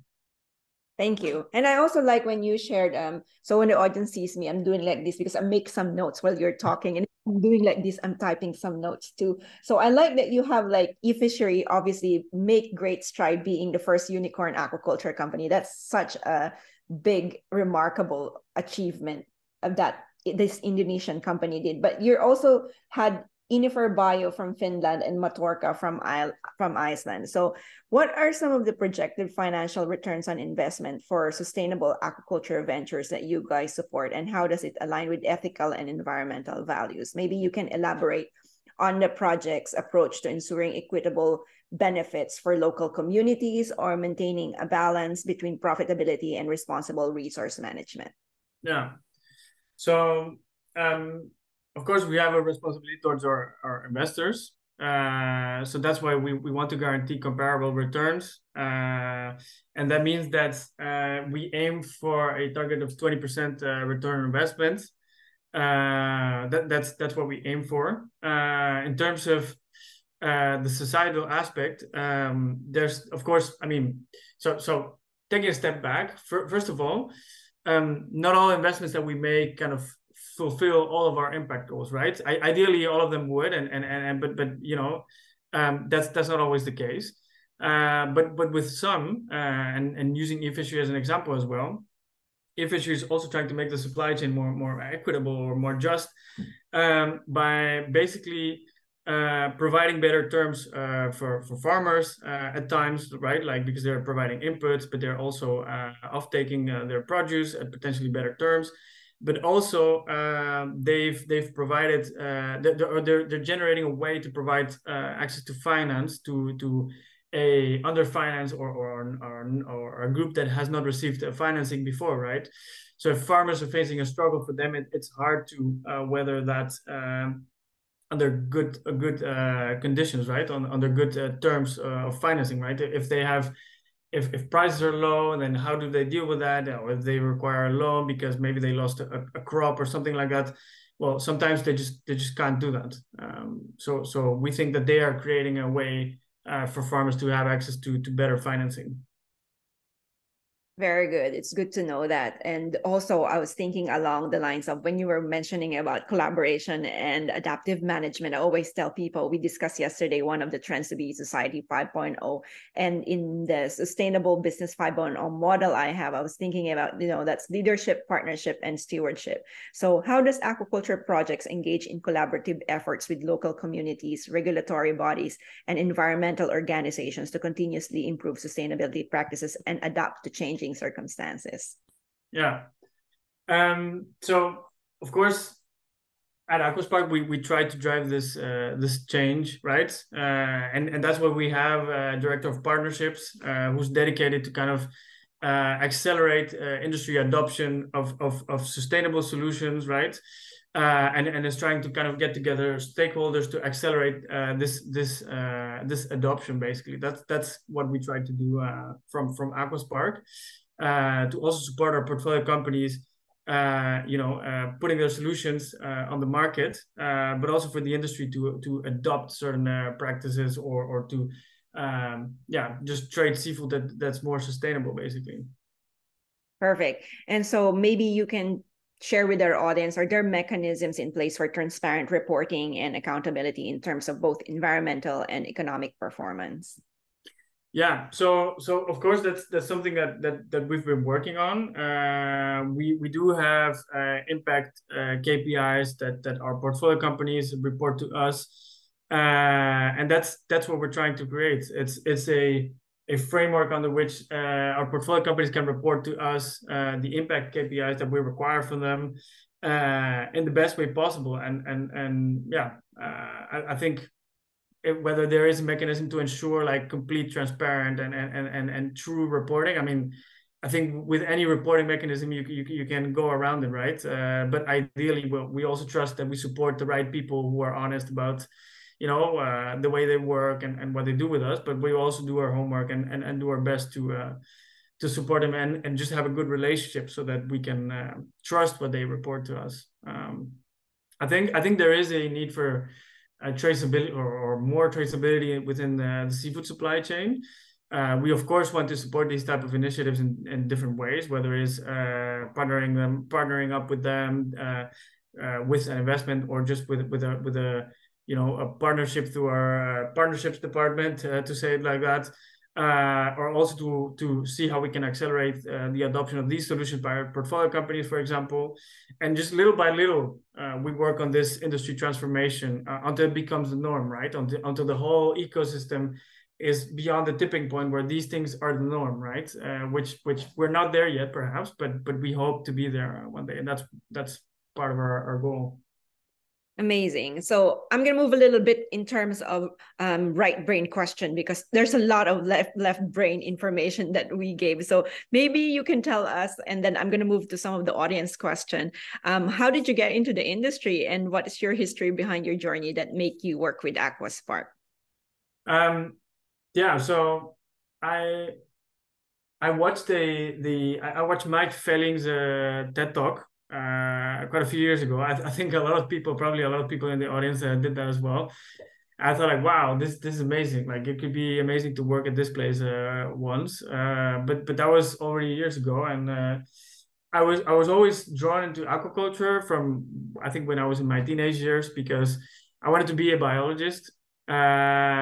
But my dad is a very entrepreneurial person. He was like, well, what are you going to do as a biologist? Like, how are you going to make a living? What are you going to do? You're just going to study things.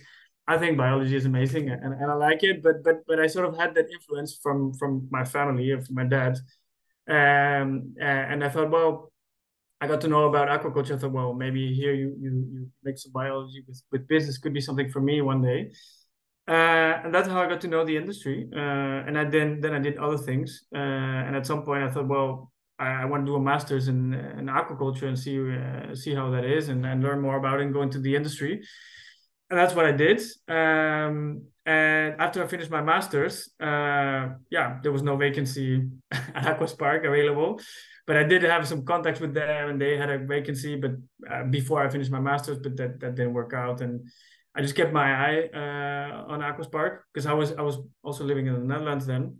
That's where I did my master's. Until the vacancy was open, and I applied, and that's how I got to Aquaspark. Yeah. Very good. So we have some questions in the audience, nothing that you cannot answer. So I think we have one from Mike Wilson talking about, do you have any investments from Latin America or Canada, for that matter? We have invested in Latin America indeed. We've invested in a tilapia farm in Brazil called Fisher. We of course have investments in Canada. We invested in Expert Sea. I would personally love to have more portfolio companies coming from Latin America, as I come from South America, from Colombia. I've been talking to a few people. There's definitely very exciting stuff happening. In Latin America, we always feel that we can do so many things, right? But sometimes the content goes a little bit unnoticed for whatever reason. So trying to put these initiatives on the map is of course something I like. Yeah. Thank you. So I think we have one more from the audience. I'm just going to scroll my chat here, and I don't know if you're seeing it too. So Mike Wilson was just talking about, it's great to see how Aquaspark's openness to creative investment methods in an industry. We definitely need it, and we agree. So one of the other questions is there an investment in Uganda fish clusters, like access to good quality fish seeds and fish feeds and better technology and value addition in farm fish? This is from Simon Kamanya. Yeah. So we have at Aquaspark, we invest globally from our main fund, but we have a separate fund dedicated to Africa. And we know that inputs, like quality inputs and access, reliable access to inputs, is a pain point for African aquaculture. So we're definitely working on that. Yeah. Sounds good.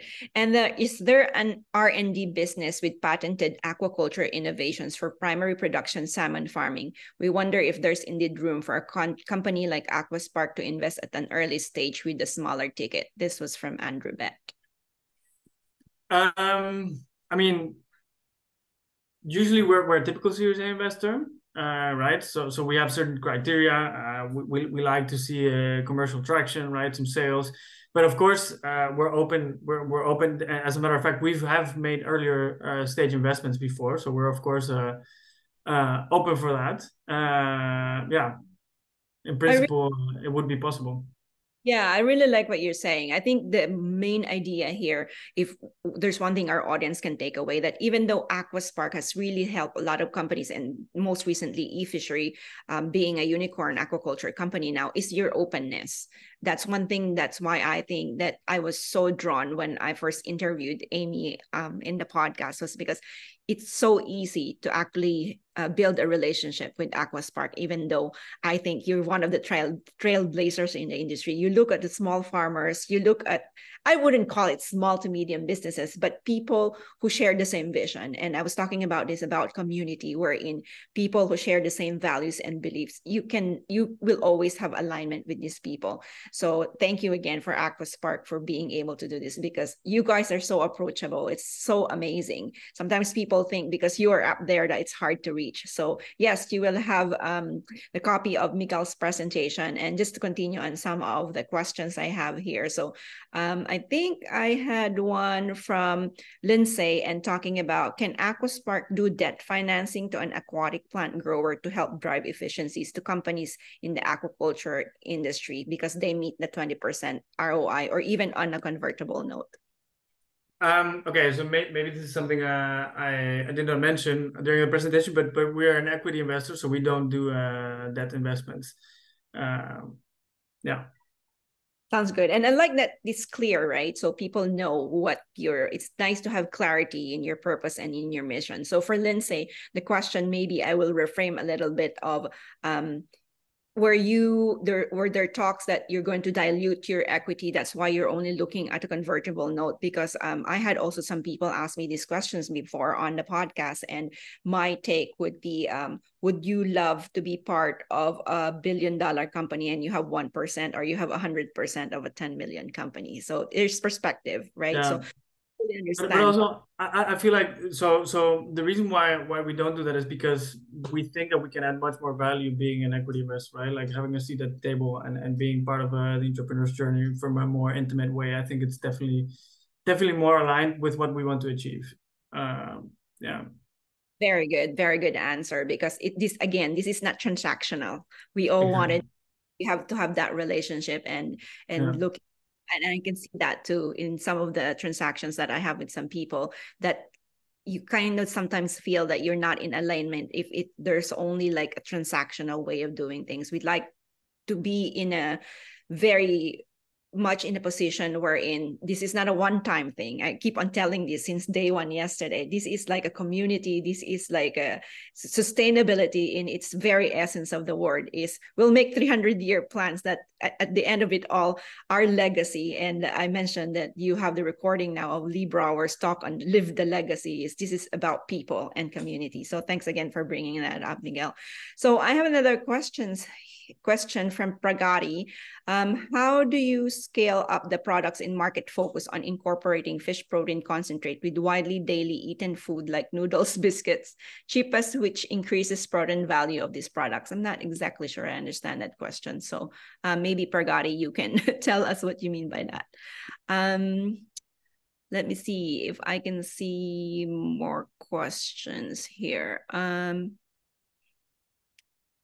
think here, Edna was talking about genetic improvements, breeding of freshwater species need an investment to improve performance, growth and survival, as well as other important economic traits. I would like to ask advice on this. Do you have some advice on this, Miguel?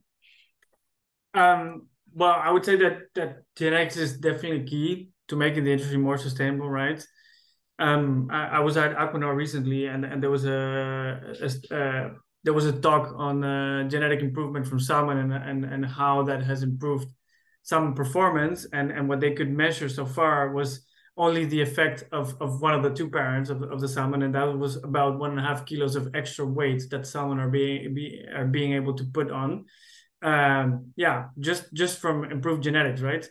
So basically, you get more output with the same or less resources potentially, or you can get more resistance to pathogens, right? So it's definitely something that's worth investing in.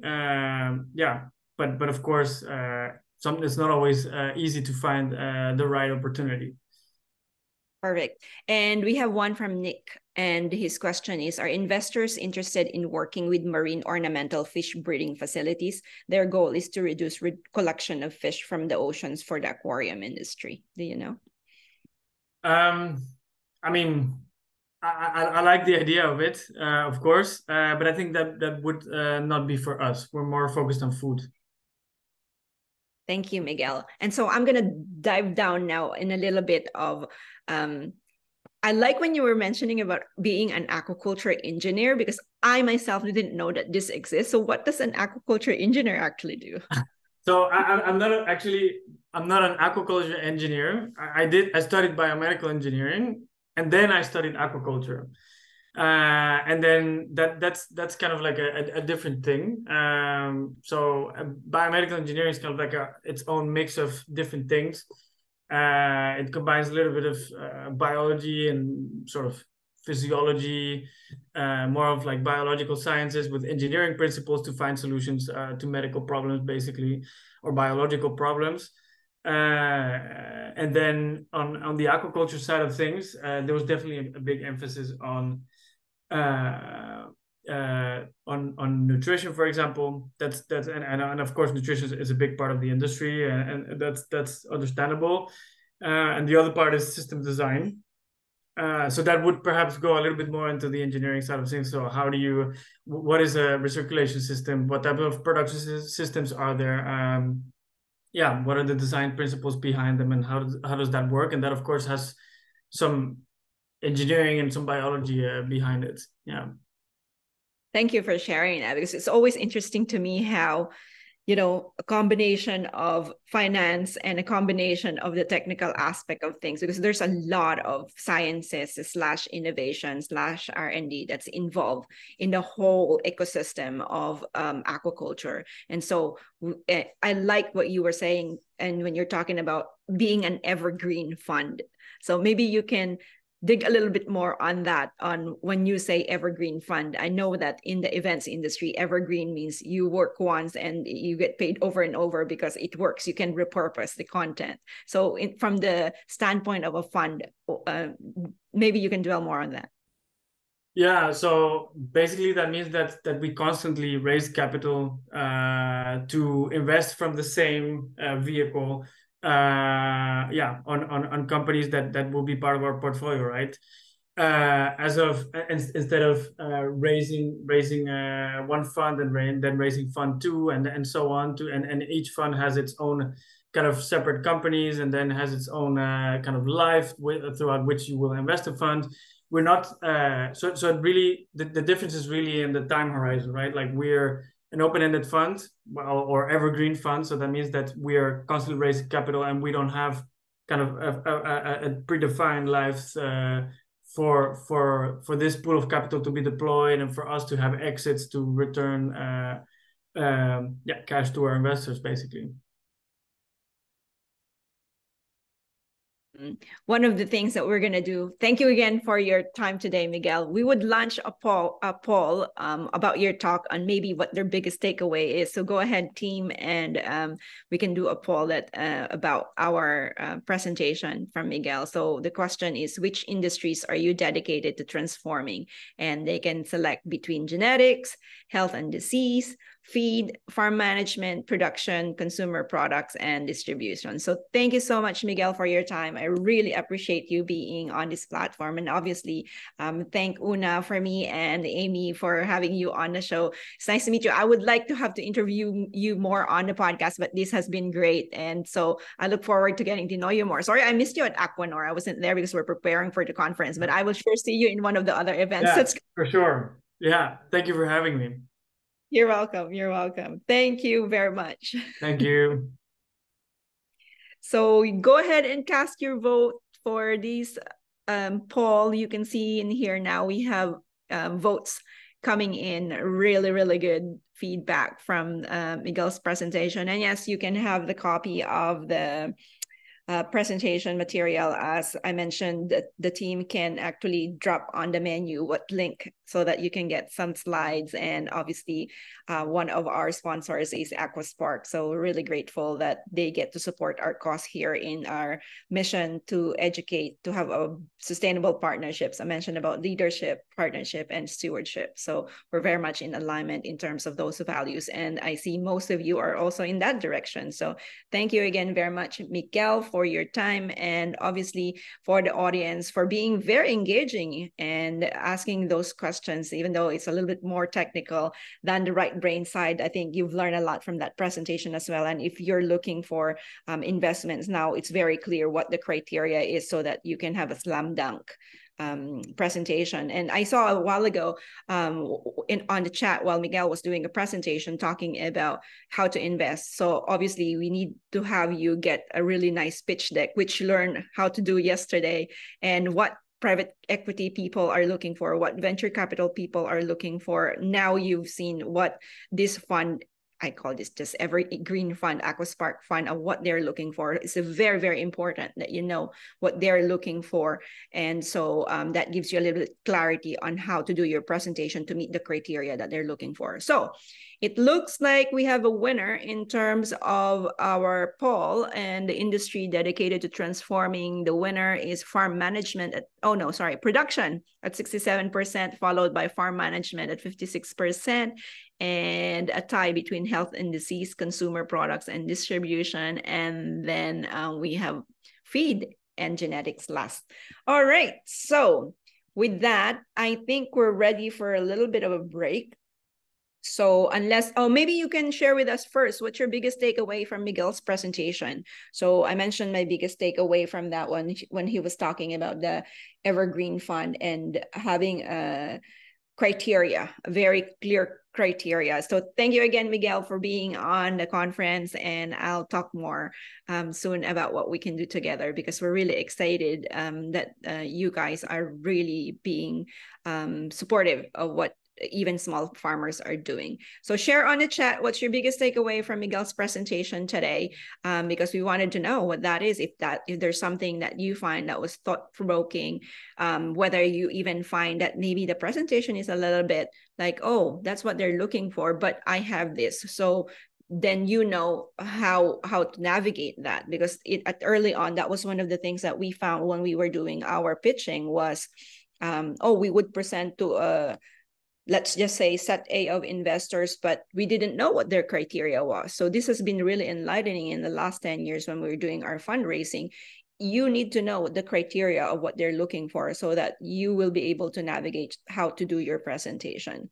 So Simon was saying that the biggest takeaway, investment for aquaculture is now. Yes, welcome to trend number 5 from yesterday, right? Blue Ocean Revolution. So share your thoughts with us. Drop on the chat below. What's your biggest takeaway so far in the morning session?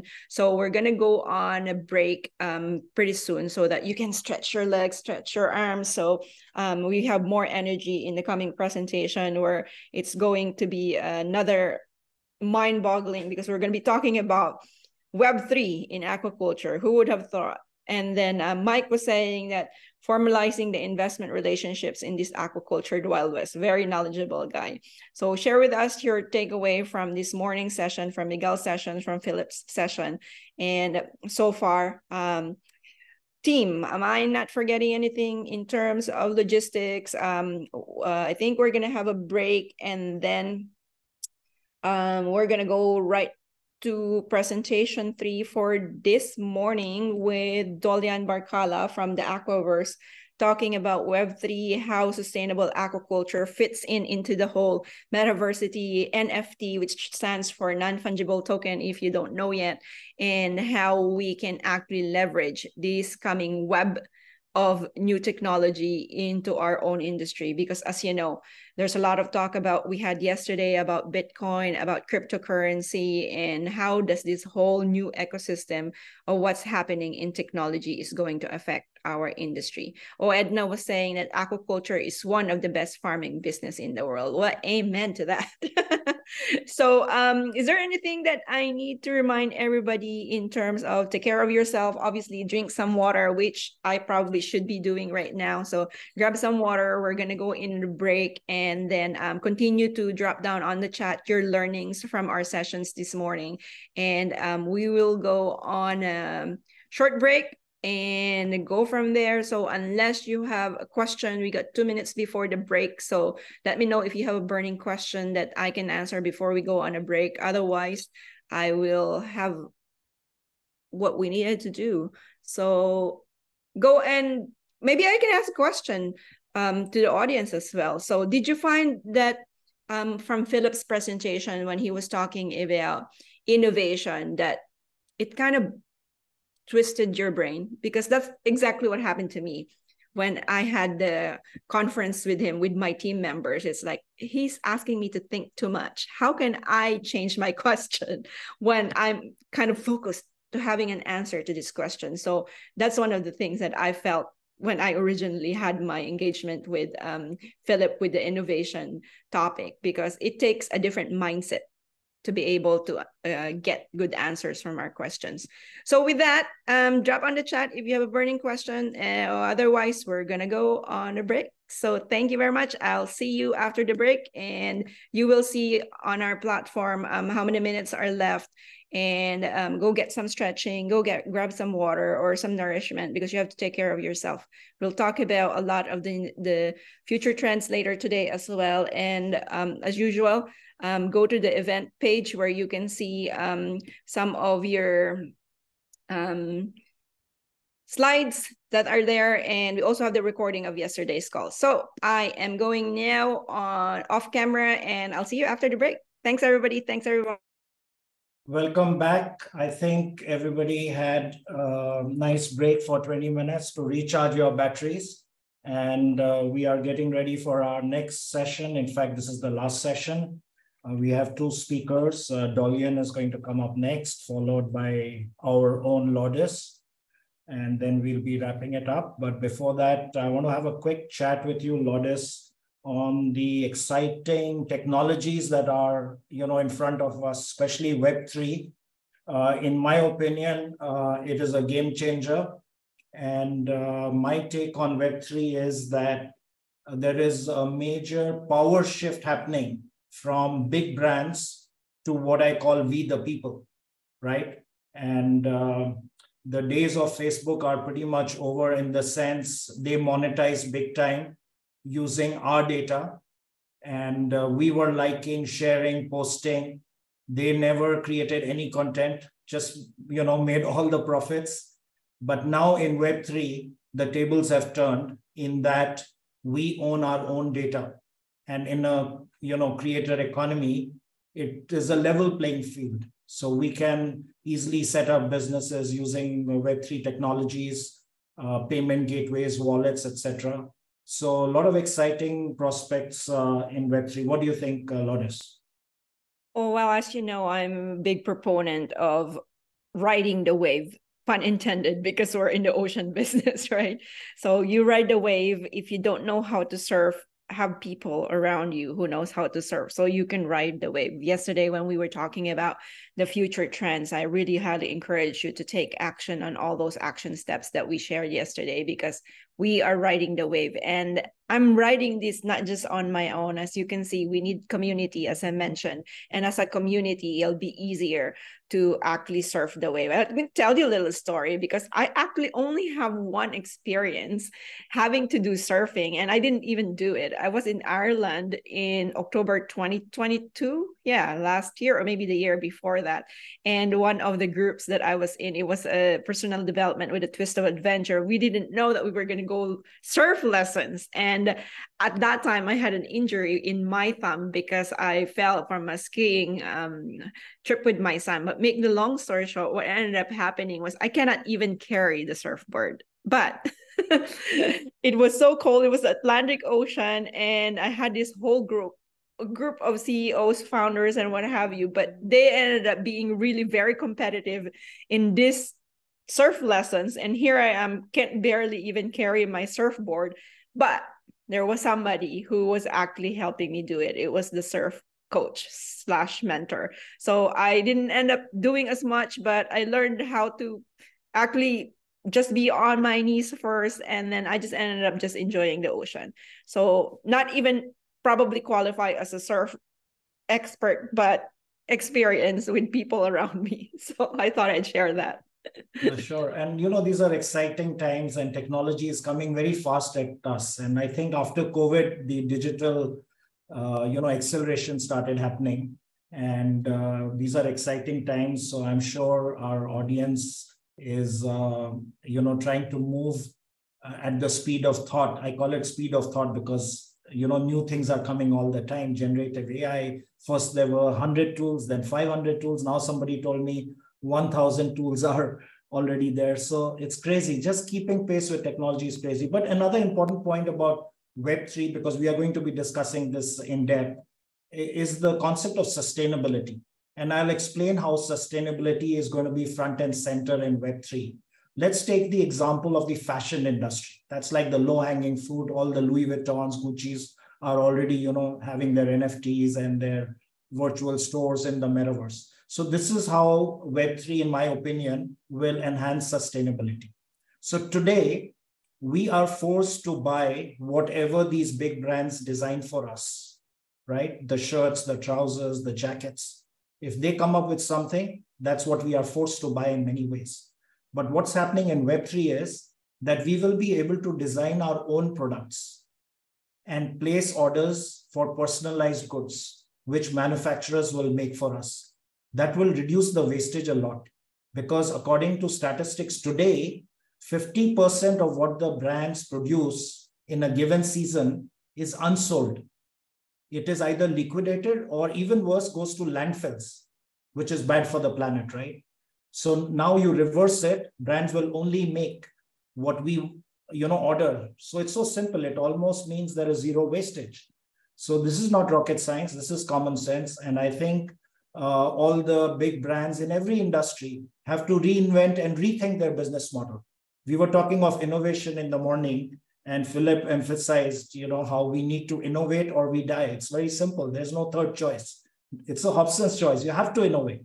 And so I think that was the biggest takeaway for me in the morning session, that all of us have to have our thinking caps of innovation always on, regardless of what business you're in. Do you agree, Lourdes? I do agree. I think that especially with the fast-paced world we live in now, I mentioned yesterday about Society 5.0 is about economies of speed, and Web3 allowed us to do that versus economies of scale, which is Society 4.0. So I'm really excited about our next speaker because just to give you a little background about Dolian, it was actually kind of serendipitous how we met. And I can give you, you can give the audience of his background later, but the way that we met was because I actually had a white paper where I was talking about the Aquaverse on my white paper, not knowing that it already exists. And my chief technology officer told me, did you know that there's already an Aquaverse? And I'm like, seriously? I'm like, I was so ecstatic. Instead of being like, I would probably have said, oh, it's already done. But I'd reach out to him and said, I didn't have to reinvent the wheel because Aquaverse already existed. So it was amazing. That's how we connected. We started talking.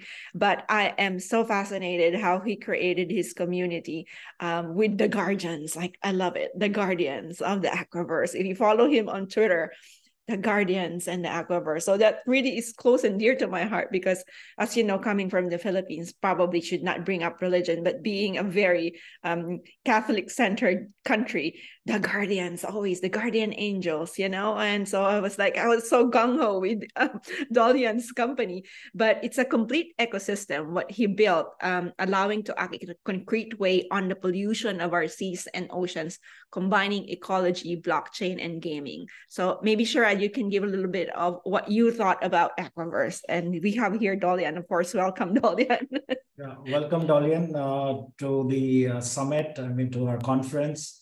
I know you are an expert in Web3. That's your topic for today. But besides that, just a very quick introduction for our audience. Dolian is the CEO and founder of Aquaverse. And last year, his company was named as the most innovative company by UNESCO. So that's some achievement already. And innovation is really at the heart and center of everything that we do on a daily basis. So I'm going to hand it over to Dolian for his presentation, and then perhaps we'll have a Q&A on the other side. So over to you, Dolian. Welcome, Dolian. Thank you, Sharad and Lord, and thank you. Hello, and I hope you are doing great. So yes, I started. I think I have to start from the beginning of the story. I'm Dorian Barkala. I'm born and raised in France, but I have my origin is Tunisian. So one day my father came back from Tunisia, and he made me discover sea sponges, and that's when begins the journey. When my father told me about sea sponges, I was a student in biology. So I was doing some research on sea sponges, and I saw the power it have. I don't know if all of you know sea sponges, but it's like corals that are living in the seas, and they have the ability to pump the water. They are pumping until 100,000 liter of water per day, and they have the ability to clean up the organic and the inorganic wastes, like the heavy metals in the inorganic waste, the microplastics, the cellulose. And for the organic waste, it can feed themselves by all the how can I say that? But all the things that are coming out from the aquaculture, like the I don't know how to say it in English. Sorry, sometimes I will miss some words, but but I hope you all understand. So I discovered that that the sea sponges have this ability to pump and filter the water. So it's really important for the aquaculture tomorrow. It's really important to clean up our seas. But what's magic in the sea sponges is that you can take a sponge, cut it by 10 times. Each species can grow back again, and so we can do an aquaculture in which we will have a positive impact by doing it. And the sea sponges, we produce the sea sponges for many purposes. We can do a textile, we can do a thermal insulation, we can do some product in cosmetics, etc. So that was an interesting way when I discovered that by my father to produce things while having a positive impact on the production and on the consumption. So 5 years back, I discovered that, and I managed myself to quit the school and to go in an entrepreneurship journey directly, because I love to know more about the science on the field and not in the school, even if it's important also. But then 3 years later, I was living in Marseille, so in the south of France, and I moved back again to Paris, and I met someone that became my friend, who is a senior consultant in blockchain, and he was fascinated by the sea sponges, what we can do in the world with that. And he was fascinated also by the Web3 because he is working in it. So I was fascinated about it, and we talked about 7 to 8 months about how we can connect the sea sponges aquaculture to the Web3. And he made me discover the NFTs, the crypto, etc., and the profound and the deep sense of the blockchain. So it was really interesting for me because the deep sense of the blockchain is to have traceability, to have strong data on the web, so we can have strong data. So it's really interesting to build a community, to give rights to a community, to share, to even share some benefits with your community, so you can have a strong engagement. And that's what we have done in 2021, 2022, and until now. It was to connect the Web3 to the aquaculture. And we gather a community of 18,000 people.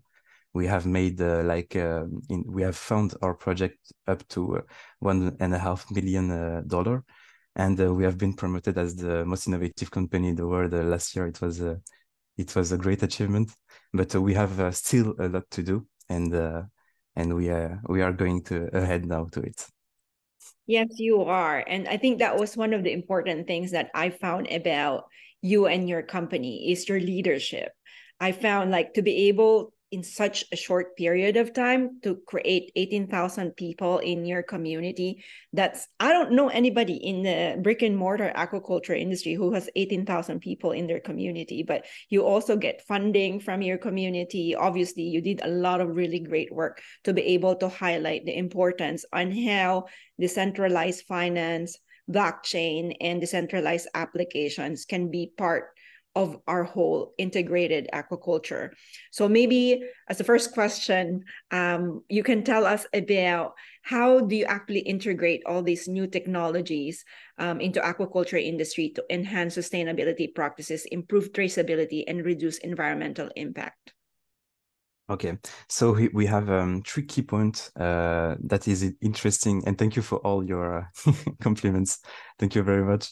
And then we have 3 keys, I will say, in the Web3 to help the aquaculture.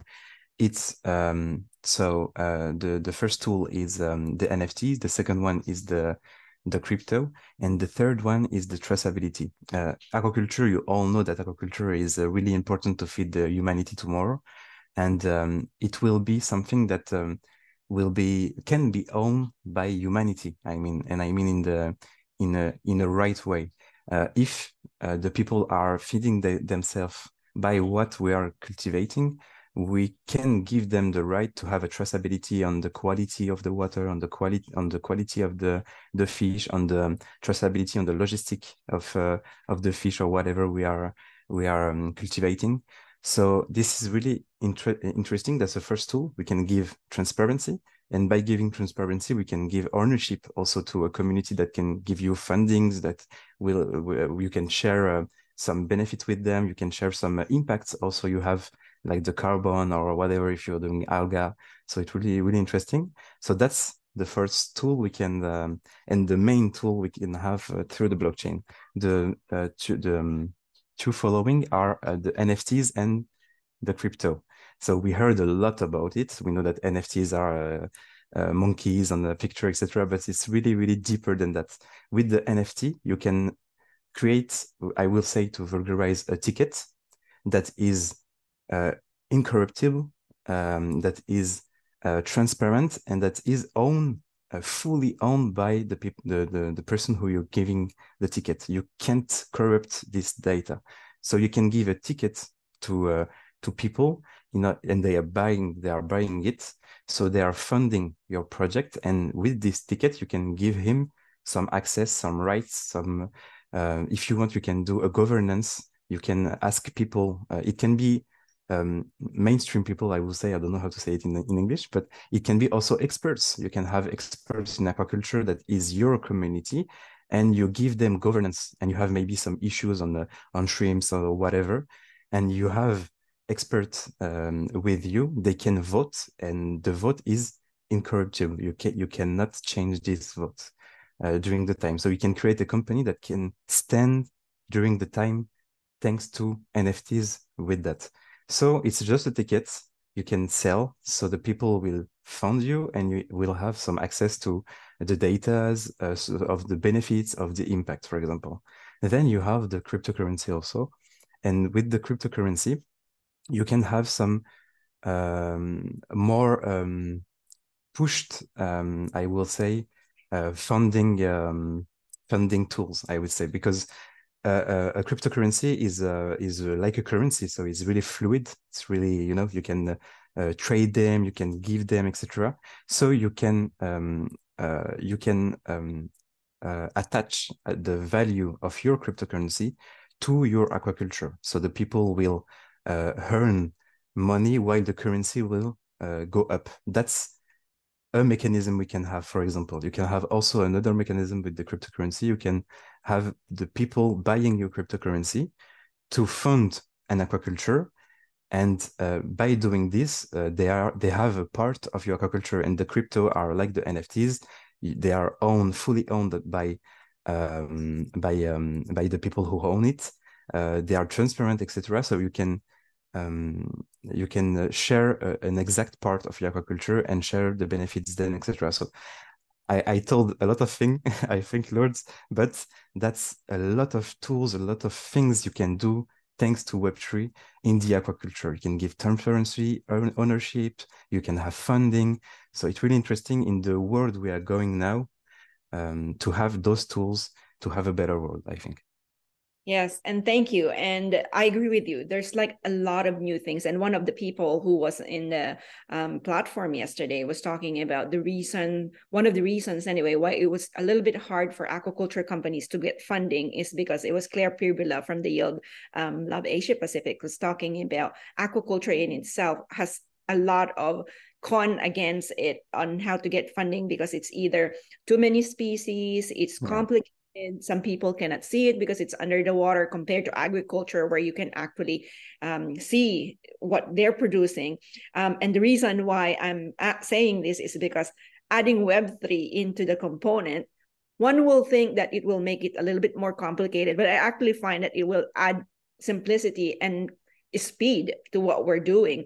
So, which reminds me of my next question, because as aquaculture industry increasing reliance on data for decision making and transparency, what are the key considerations for ensuring data privacy, security, ownership when utilizing Web3 technologies? And because we wanted to be able to strike a balance between transparency and also protecting sensitive information. Yeah, okay. That's interesting because you're talking also about sensitive information. So it reminds me about IP, and IP is a thing in aquaculture. So you can all know that a blockchain can be a great way to secure your IP because legally, I don't know in US, but in France, in Europe, it's the case, and I think in the world, when you put something on the blockchain, your IP in the blockchain, you have a trace of the date in which you publiate, publiate. Yeah, I don't know how to say it, but your IP, so you can protect it then. So you can have some mechanism like that. But to answer your question, that's really interesting because Web3 is the perfect thing in order to achieve all the goals you've mentioned. Because as we know, aquaculture needs more transparency because it's below water, we don't see it, and the people are feeding from that, and the government also requires some transparency. So so it's interesting to put this data. It can be interesting to put this data on the blockchain. So the government already know that the blockchain is something that you can't corrupt, etc. So it's a good point, I think, for them if we can vulgarize a little bit for some of the people that don't know NFTs, crypto yet in the government, but it can be a great thing. Also for and that's the most important things for the consumer, because they can have traceability about how you produce your fish, some level of pollutant, etc., etc. And the blockchain is the best way to secure your data, to make it transparent or to make it private. There is some blockchains that are doing also private information, so that's interesting. But I cannot say more to your question than that, because I will go to a deeper technical thing on blockchain. But I can assure you, and you can go deep on the question, that the blockchain is the best way to ensure your data. So to answer you, yeah, I will advise every people to see some vulgarization videos on YouTube, etc., on the blockchain, because you don't see it with the same look. Really, it's different. It's interesting you saying that, because in itself, your word of the guardian, right? In my head, it went like, this is really what blockchain does. And it's interesting because I was telling the audience a while ago when we introduced you that I had this white paper that I created, I shared with you about Aquaverse. And when I was doing that, this was, I think, 2 years ago now, I was actually not sure, do I create a company that does it in Switzerland, because Switzerland has the crypto valley, as you know. Most of the people who are into blockchain Web3 have a lot of companies in Switzerland because their regulations are really supporting companies to be able to go in the blockchain. And so when I was thinking that, I knew that I can either go that route or I can go Delaware route. So, but make the long story short, it was faster for me to do Delaware route. So I ended up actually having a company called Manatee Meta. And when I was actually Googling our company name and I was looking for some information and what have you, and there it was. I was not touching it because I gotten busy to get into my project on the white paper I shared with you. But it was like, it's there. It's like, I didn't even know that it's really recorded in a safe way, whether I want it or not, because it's already on the blockchain. But which leads me to my next question, because a lot of people who still cannot grasp what blockchain is, what decentralized finance is, what dApps is, decentralized application. So when we were talking about, reducing environmental impact, because I think this is one of the questions that they have before we Bitcoin was there, it's mining and it's using a lot of energy. So maybe in terms of scaling sustainable practices, how do you think that it's crucial to meet growing global seafood demand, and how can Web3 technologies facilitate the scaling of sustainable aquaculture initiatives, especially in remote or underserved regions? And we have somebody here from Uganda, from Nigeria, and from other areas wherein they have a community of people. Maybe give us a successful case study or pilot project that demonstrate the potential of Web3 in this regard. Okay, unfortunately, there is no successful story yet on the aquaculture and the Web3 because it's so new. But I hope that Aquaverse and also Manatee Meta, because it's really interesting to I think that we will be able to do that, but it's really a big challenge. But you talked about regulation, and you talked about something else. Sorry, Lord, I forgot. You'll remember. So yeah, about regulation, it's true that the crypto is so new that we have some problems on some countries, and especially in France, for example, in Europe, we have some regulation. We don't know yet if we will be able to do all the mechanism. Some of the mechanism, for example, I told you before with the crypto and the NFT, etc. Maybe it will be complicated to do it in some countries. And when you are doing aquaculture, you do it because of the specific geography to cultivate something. So you can't choose for the Web3 part, I think. But there will be some companies that will, I think, gather datas from aquacultures that will be okay to share their data for a humanity purpose, to have more transparency, etc. on it. And at this moment, we'll have something interesting, and that's also what we want to do with Aquaverse, and what you want to do with Aquaverse too, and that we will do together for sure. But yes, that's still a problem. For example, we are thinking about going to the Crypto Valley in Switzerland, or maybe in the Dubai Valley, because something is created, and that some countries that have more flexible regulation. And I hope that the thing in Europe and America also will go to the right way, because there is a high risk that the governments will block some mechanism that is really, really interesting for us in the aquaculture, but there will be always some countries that will let us do that. So as the blockchain is on the web, we will be able to do something for sure, I think. And there is no really, really successful stories that I know yet, but I hope that they will be soon. It will be here. It will be coming from our emergence called SAM. So, but in continuation with what you're talking about, it's fascinating too, when you were talking about regulations with different countries, because I think when Uber came about, it didn't have it's just fascinating, because I know of Uber, but where I actually first found it, that it was being used right off the bat, even it was very new, it was actually in France. I was in an Airbnb. My husband and I were having couple time for 2 weeks when my son was born almost 14 years ago.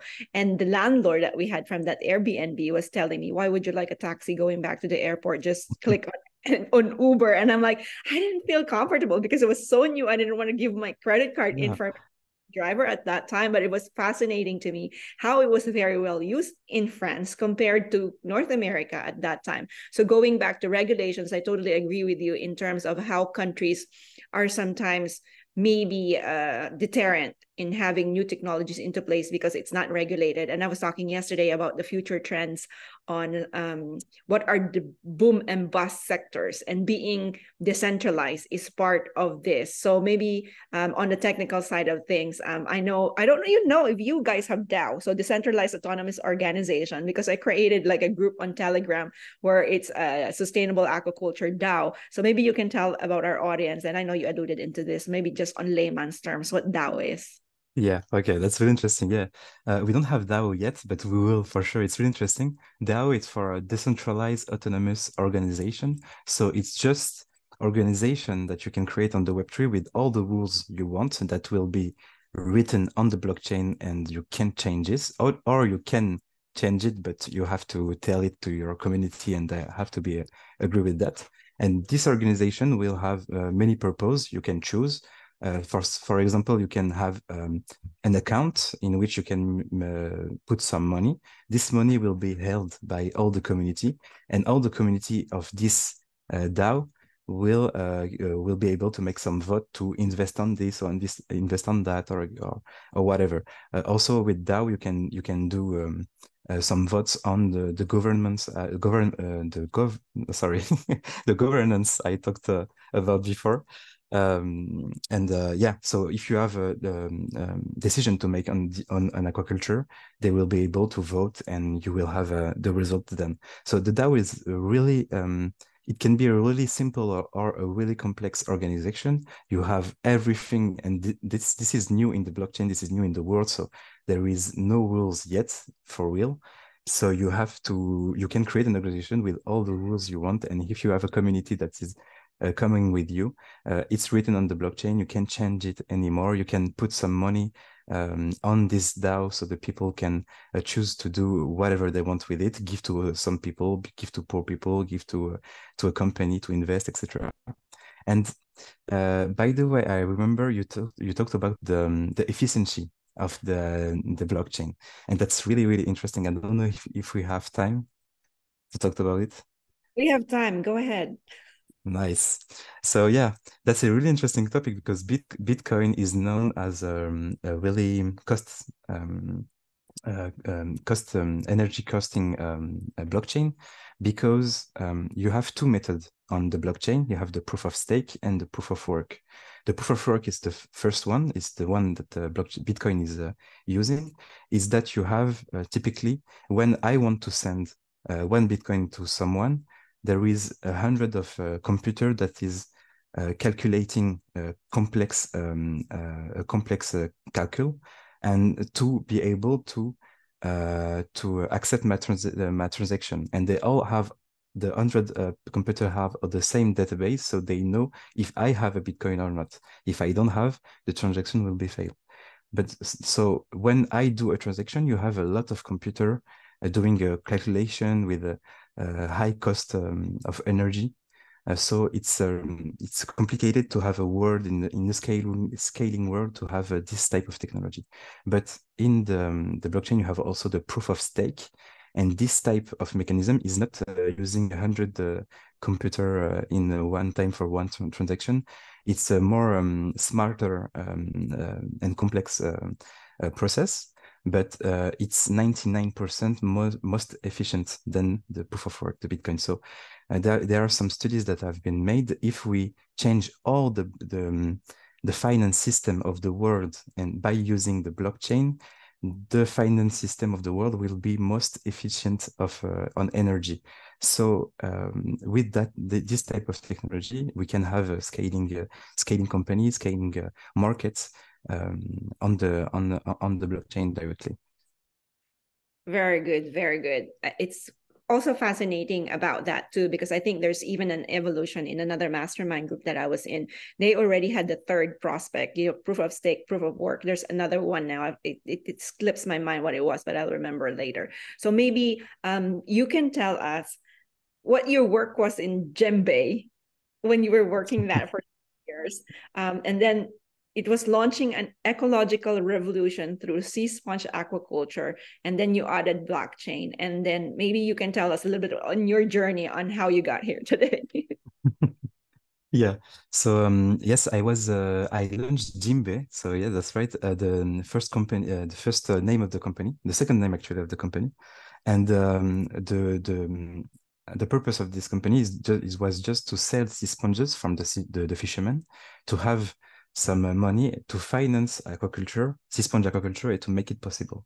But we had 30 stores who had our sponges on their stores, but it was not the people are not using as much as before the sea sponges. So we have a lot of marketing to do in order to have this in our daily lives, in cosmetics, I mean. But for example, for the thermal insulator, etc., we had we had something to do. So yeah, backing to my I'm getting back to my journey.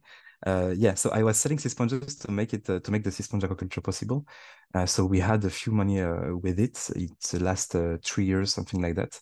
And then when I came back from Marseille, as I met this guy, and this guy, the senior consultant in blockchain, he made me. I love technology since I'm young, but I love the Web3 and the mechanism we can have with it.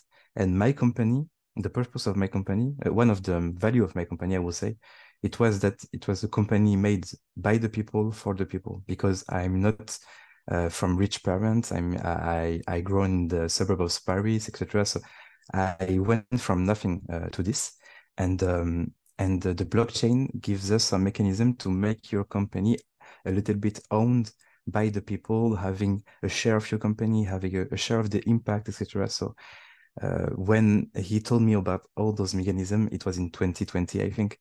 I was amazed by this, and then I told my team, we stop. We go to the blockchain. We try to gather a community because these projects have to be known, and the sea sponges have to be known, because we invented nothing actually. The nature did it.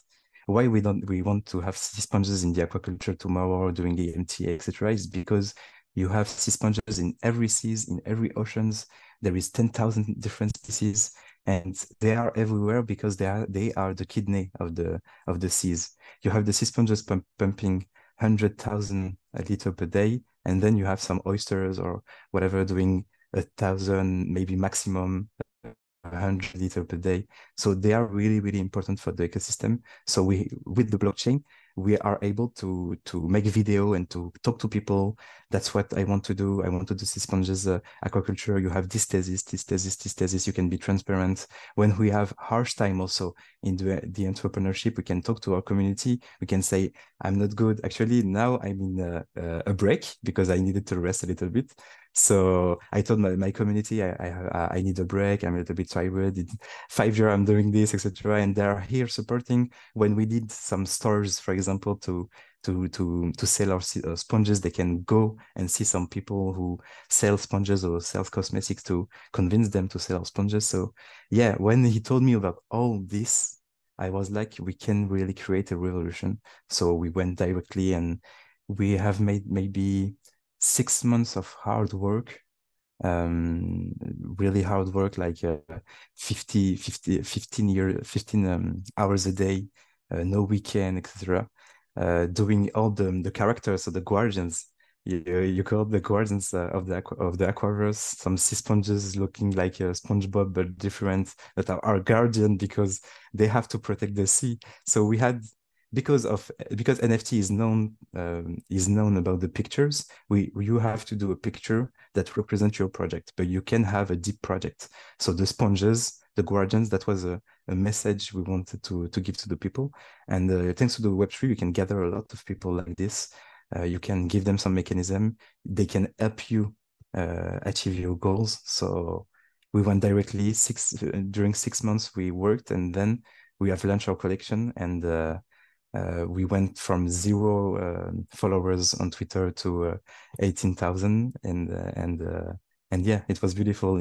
I think in 48 hours, all the NFTs, so 10,000 NFTs was sold, and it was like $1.5 million made to make this project. So yeah, that was a really good marriage when I saw this. Very good. Such phenomenal job that you guys did, but I think that won't be possible because of your leadership. I think one of the things that I really love about talking with you and how very open you are and how you're revolutionizing, obviously, the sustainable aquaculture industry. Because not a lot of people actually talk about Web3 in our industry, which is almost kind of weird because it's like it's going to be like we're talking about the digital decade now, and Yeah. we're still talking about Society 1.0 called hunter-gatherer stage. So, which leads me to your tagline in the Aquaverse, reconnecting humans to nature by revolutionizing ecology with a very compelling enterprise promise. That is such a worthy mission for anybody in our industries. Really, how can we save the ocean's ecology from what's happening from climate change? So maybe you can talk a little bit more of utility of the token sponge. So how is that? Mostly that's what people are afraid of. Maybe this is just in the Yeah. So as I told you, we talked about the regulation, and the truth is that you have to shape your mechanism with the crypto, with those utility. You have to shape it to the regulation. So we had some things that we wanted to do that were blocked in France, but we are thinking about going out maybe because those mechanisms is really important. But to talk about the utility we saw about the crypto. First, we wanted to do something really simple. The people can buy our crypto and then to invest in aquaculture, to be able to have a scaling power later. The people with this crypto can invest directly in a pool, I would say, in which you're investing. And this pool represents an aquaculture we are doing in Marseille, for example, something like that. So we need 500,000. So this is a pool of 500,000, and people are giving crypto. But this mechanism is complicated because you have to sell when the people give you all your crypto you created. You have to sell all your crypto, and then your cryptocurrency will go. The price will drop. When you sell a lot, your price will drop. So we had some mechanism to counter that, but the regulation was complicated. But I will make it simple. The first one is invest. The second one is to have a right to share pools on an aquaculture, for example, in Marseille, as I said, and to have the right to see the data, to have shares about the impact, shares about the benefits. So that's the main thing. The third one is that the value of this cryptocurrency will be attached to the value of our company.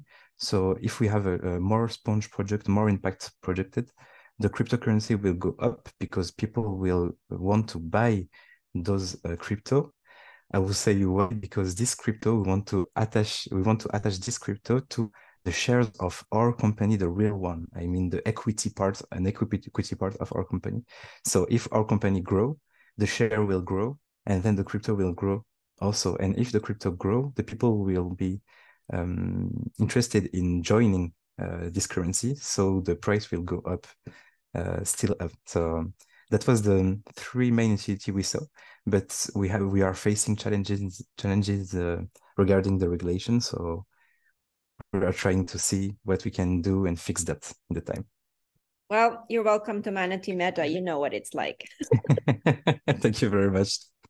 We have a little bit of a question, I think, from the audience. I'm going to say, I'm just looking at, Simon has just mentioned on the chat, I'm heading a cluster of fish farmers with a membership of 165. What can I do to handle traceability? So for fish farmer, I think it's important for the consumer to know the journey of what they are eating. So maybe if I understood right the question, if you have a cluster of fishermen, you can improve the traceability of your logistic and give transparency to the community to have an advantage to your competitor, and try to maybe to price higher also your project, because you can certify that your project is in this quality, that is not fished too far from the place in which you're consuming it, or something like that. I think for fishing, it can be really interesting also to have to have data on the blockchain. But as it's not a producing thing as the aquaculture, you cannot have all the mechanism I said before, I think. But you can invent something. For example, if you need you need $20,000 to do a fish operation, I would say. This 20,000 euro will cost will make you gain 100,000 by the fish you're getting back.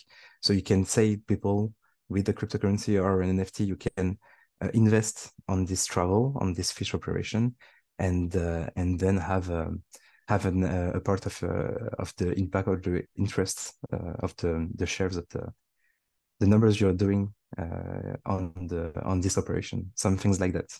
But I think the traceability is the most interesting thing to do for the fish production. Yeah.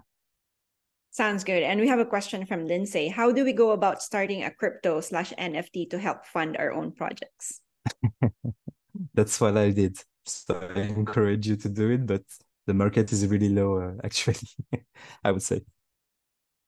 Yes. So, Lindsay, I would love to help you. Please book a call because we're going to go step by step on how to do about this. And obviously, Sustainable Aquaculture Mastermind, Dolian, will be part of this. And so it'd be great to do a collaboration and how we can do that as well. So thank you very much, Dolian, for your knowledge today. I really do appreciate the connection that we have. And we're going to have very much. But one last question. I think I'm seeing somebody just put some more. I think Victor was talking about traditionally QR codes or ISO 22005 could help. Blockchain-wise, VeChain is used for traceability by some major retailers like Walmart in China. Oh, I think he was just actually making a comment in terms on how to use traceability. That blockchain is not new. This has been ongoing for quite some time, but it's just got more robust on how we can do that. And so I think there's also, you already mentioned about the NFTs can also, Victor was talking about NFTs can serve as an equity certificate as well. Thank you very much, Lord. Thank you for this invitation. It was a pleasure, and I can't wait to see the next steps. Yes, thank you so much, Dolian. I really appreciate you. Thank you. Bye-bye. So I'm bringing on Sharad because Sharad from Dubai actually is also an expert in Web3. So take it away, Sharad. Yeah, thanks.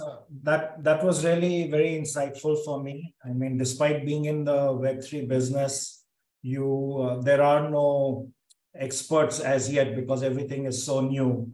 So we are all learning from each other in the ecosystem. And talking of Web3, I actually run a community called Meta Shapers. So if any of you in the audience are interested, I will put this in the chat, and we'll be happy to have you as part of our Web3 community. And as you know, community is key in Web3. In fact, one of my mentors always says that in future, the brands will not be valued by their market cap, but by their community cap. So I think this emphasizes the importance of community. And a lot of people ask me, what is the difference between a Web3 community and a Web2 community? In my opinion, Web2 is very transactional in nature, whereas Web3 is more relational. So that is one of the differences between a Web2 and a Web3 community. And in Web3, I find people have a very open mindset. And I say this all the time, Web3 is not so much about technology as it is about a mindset. This mindset of collaboration that I think Lourdes brings with her to the industry is really the key to succeeding in the future. So I encourage all of you to be part of Lourdes's community that she's building. Join her on the LinkedIn community page that has recently been set up. I'm sure it'll become very active in time. There'll be a lot of events that we will be hosting for you. And I think together, actually in the Web3 parlance, we say #WAGME. We are all gonna make it, right? So with that spirit, I think we will succeed together. So there have been a lot of learnings since yesterday. I mean, I think my head for one is spinning. So I want to ask the audience, especially the people who've been here since yesterday, what is it that has stood out for you? Please use the chat to let us know. And, we are always happy to share with you all the wisdom that exists out there throughout our network. And like Lourdes said, this is not just about holding a 2-day conference. This is a commitment from all of us in the team to continue to bring you, all the industry leaders who are shaping the narrative in this industry. So this is going to happen on an ongoing basis. And please, be part of our community.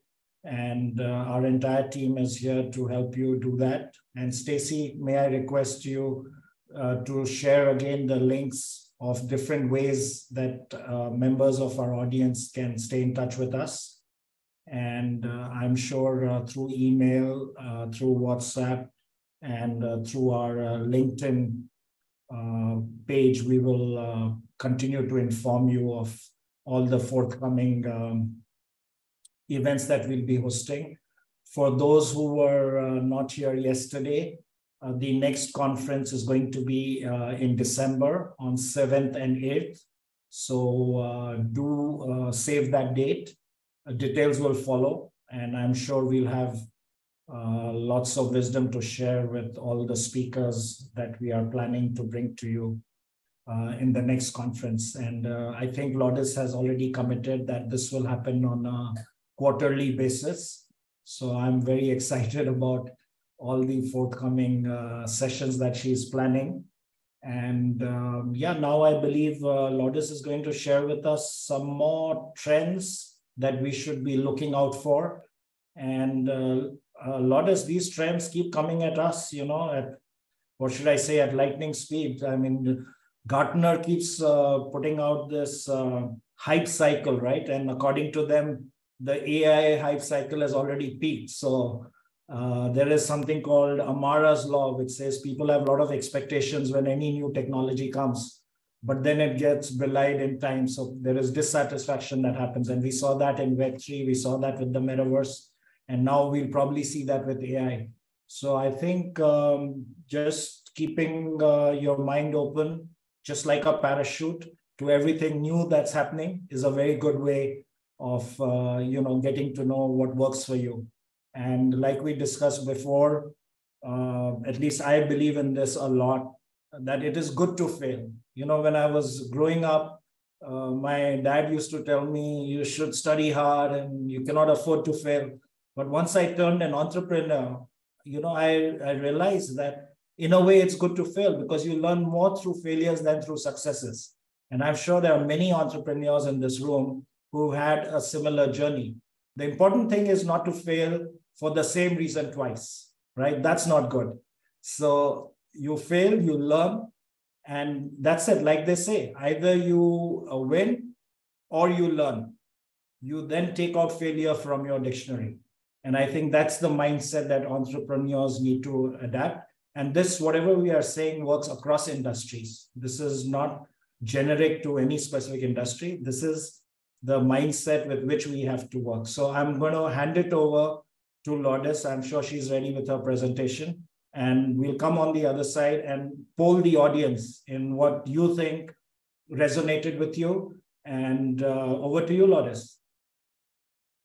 Thanks, Sharad, for sharing that. And so what has been your biggest takeaway for this morning session? I mean, there's, again, a lot of information that we shared with you today. So share on the chat what has been the one thing, maybe just to start with one thing that you took away from Philip's innovation presentation, from Miguel's presentation on investing in sustainable aquaculture and with Dolian's Web3. So Mike was already saying his favorite is Miguel. So tell us why that has been really valuable for you.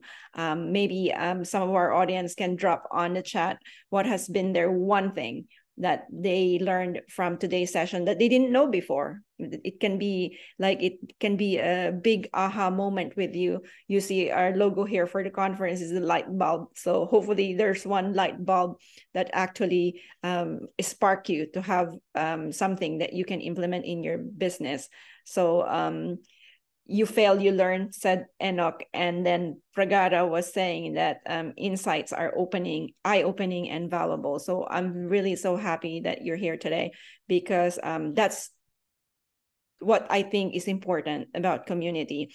I'm not an expert in any way, shape, or form in the aquaculture industry, but I can now proudly say I'm a leading learner. Together we're learning. So in all of those conversations that we had yesterday and today, I'm learning myself too. And so I think with the podcast as well, listen to most of the people I interviewed there, because you'll learn a ton in terms of what has been happening in the industry, not just in Web3, but in the impact investing, a lot of the technology that's been sweeping our industry right now. And I know that for those of you who are not yet part of the LinkedIn community, please do join.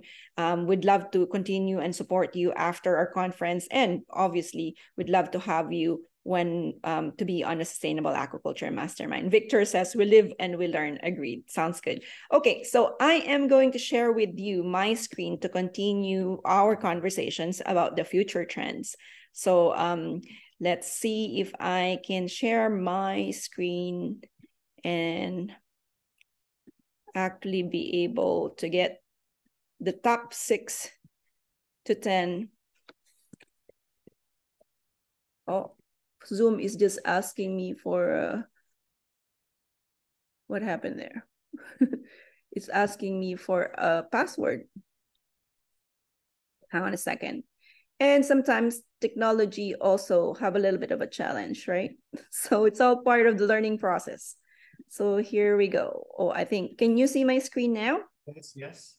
Okay, great. Okay, so I'd like to get started again with sharing with you how the Aquaconnect Conference happened if you're not here yesterday. So it all started in May 2021 when I started my podcast, being in the same situation where you are. I was listening to a micro school conference wherein we were talking about everything marketing, and podcasting was one of the tools that I thought was really easy for me, because I get to learn while I'm talking to people anyway. Everybody was on Zoom after the pandemic. And so I used that as my wave of where I am right now, because I collated the top future trends in aquaculture in 2021, and then asking the same question to 15 guests that I have.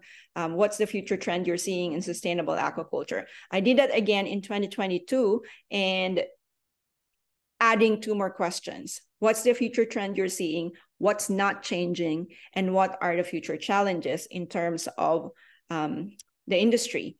And then in 2023, as you know, when ChatGPT launched in November 2022, I really just asked ChatGPT, what are the top future trends if you have the brains of these brilliant experts? And I have different names. And I'll share you later what it came about, which I shared you yesterday. But before that, it's not only about technology, it's all about people as well. I was talking about community. And so again, I would like to acknowledge our sponsors today, Pitch at the Beach and Pitch in the Sky with Angel's Nest in Latam, with Israel and Olivia Pons, Tim Kennedy, Sherry Beaulieu, and their team from the Canadian Aquaculture Industry Alliance, Aquaspark. You saw Miguel today, but my gateway was actually Amy Novogratz and Una Eager, and Deb Hellbach and her team from the Center of Seafood Innovation and the Vancouver Island University. My Europe team from the Association of Sustainability Practitioners, and Binakil. This is Philip's company. You heard from her today. And obviously our company, who is the main sponsor for the event today. So again, it's all about people. This conference will not be feasible with the help from my team, Michelle, who you met yesterday, Marilise on the backstage, Stacy, who's helping us today, Ross from the Philippines, Sharad, you met today, and Mary, and Anna Povacek and Michelle Nolting from the Genius U group. So I asked this question yesterday, so I wanted to start again with this question. So maybe those of you who are here today can share with us what came about as answer to this question from yesterday. If we were having this discussion 3 years from today, and you're looking back over those 3 years, what has to happen in your life, both personally and professionally, for you to feel happy with your progress? This question has been asked many times in our organization, in my own personal life, and I learned it from Dan Sullivan, who is the founder of Strategic Coach. And it's called an R factor question, R, which stands for, I mentioned yesterday, relationships. So I want you to drop on the chat what the answer has been for you from yesterday's session. And maybe you came up with another one today. So share with us those as well, because I'd like to know where you are seeing yourself, who are you with, what are you gonna do in the next 3 years? Well, maybe even just a year from today. I would love to see you a year from today, that you'll be attending our conference again, because this is, as I mentioned, it's not just a 2-day event, it's a community. And so I'd like to share with you this again from our founder. Well, Wayne Gretzky was once asked, what was the secret of his success? And he said, he never goes for where the puck is. He always goes for where the puck is going to be. So where is your puck going to be? If you already did the purpose test yesterday, I would love to know what has been your purpose, that a lighthouse, because we share a lot of information. I want you to be able to not get distracted, have fear of missing out or having information overload. We talked about mental health in a lot of different ways. So I want you to take care of yourself. And this is going to be your lighthouse. Knowing your purpose in connection with the United Nations Sustainable Development Goals is going to be your lighthouse, so that you can get focused to ride the wave on what's happening in the digital decade. So I mentioned that I'm going to share with you the 10 trends in sustainable aquaculture, but I want you to focus on the word "and more," because I did that yesterday as well. So these are the top 10 trends in sustainable aquaculture based on the brilliant minds that ChatGPT-4 gave me. And I shared this yesterday as well. And someone in my team will actually share again the link for the whole top 10 trends. But I want you to be careful, because I mentioned there's a lot of information as well. And so good day, everyone. Going to end up happening is that you will know a lot of this, because there's different information online. So even these top 10 aquaculture trends provided by Start Us Insights, as I mentioned yesterday, you can already get overwhelmed with the different trends that are over there. But what is actually more important is what we talked about yesterday. So I'm just summarizing here the trends that I shared yesterday. The age of distrust. Now that we're coming from a point wherein there's too much chaos happening in the world. You heard we talked about winter is coming. It's not coming, it's here now. The world is in chaos now. So what do you do to gain trust, to be able to be in the boom industry? The age of AI, we talked about that yesterday as well. We even had Tony from Manilin Aqua talk about how AI came about. How can we ride the wave of AI so we're not fearful of something new? Something new can help us to the next level. Society 5.0, we talked a lot about what it's like to be high-tech and high-touch. Powered community, obviously, it's shameless self-promotion. Please do join our LinkedIn community, because we do want to help you. We also talked about the blue ocean revolution. You heard Miguel talk about e-fishery this morning, being a unicorn aquaculture company. We talked about Asparagopsis seaweed being used by CH4 Global, who just finished their funding for $29 million. And West Coast Aquaculture, who did an IPO in cryptocurrency, granting that they got delisted. It's the second mouse going to get the cheese and the monkey syndrome. And so there's a lot of things happening. But now I would like to share future trends 6 to 10. So we talked about this, what your action steps are from the future trends that I shared yesterday. So know that you have this in your notes. You have to create a roadmap. Obviously, we would want to help you how to get started on what your steps are after the conference. join our LinkedIn community as mentioned, make a list of how you're going to ride this green economy, green tech that's happening in our industry. But now I'd like to bring you future trend number 6. So what are these new economies?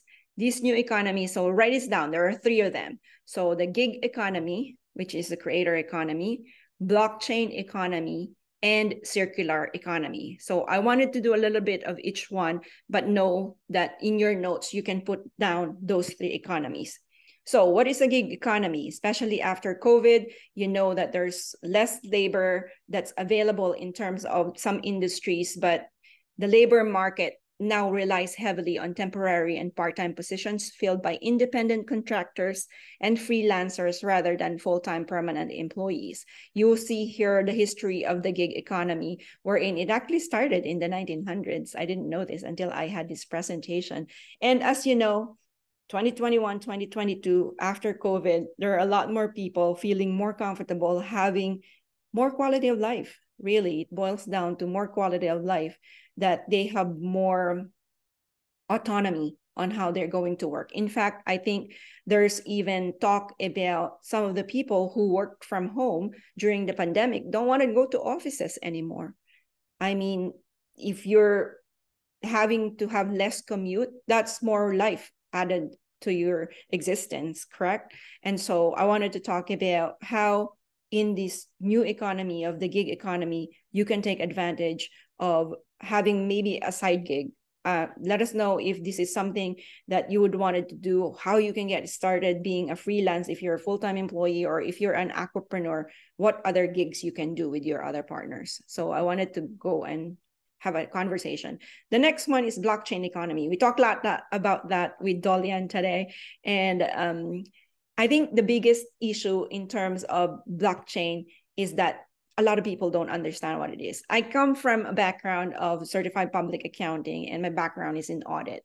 So one of the things that I make it simple in my head, make it simple in your head, right, is that in accounting, we have what's called ledger. So it's basically just a notebook or a journal that we put in where we actually jot down the history of a transaction. So basically, blockchain is the same. It's a ledger, but it's in the ether. So that's why it's a little bit complicated, because nobody sees it, but it's a record. It's a record on the cloud, if I may say that. And Sharad may be able to explain to you a lot more because he's more into Web3 than I am, but I just made it simple.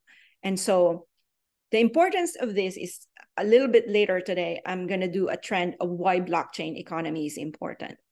And you saw this from 3 weeks ago. Aquanor flow-through salmon farms fall into tax gray area.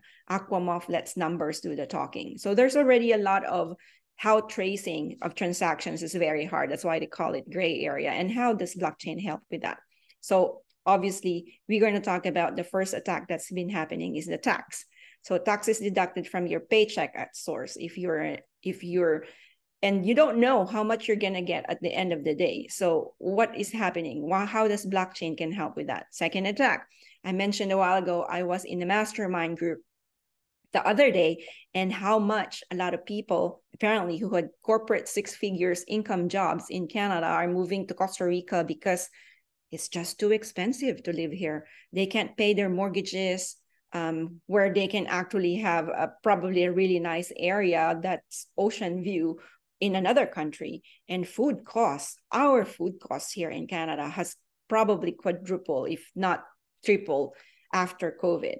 And so inflation, obviously, and I think the rates here is based in Europe, 9%, prices are rising. Everything is getting more expensive, not just luxury items, but basics like I mentioned, food and drinks.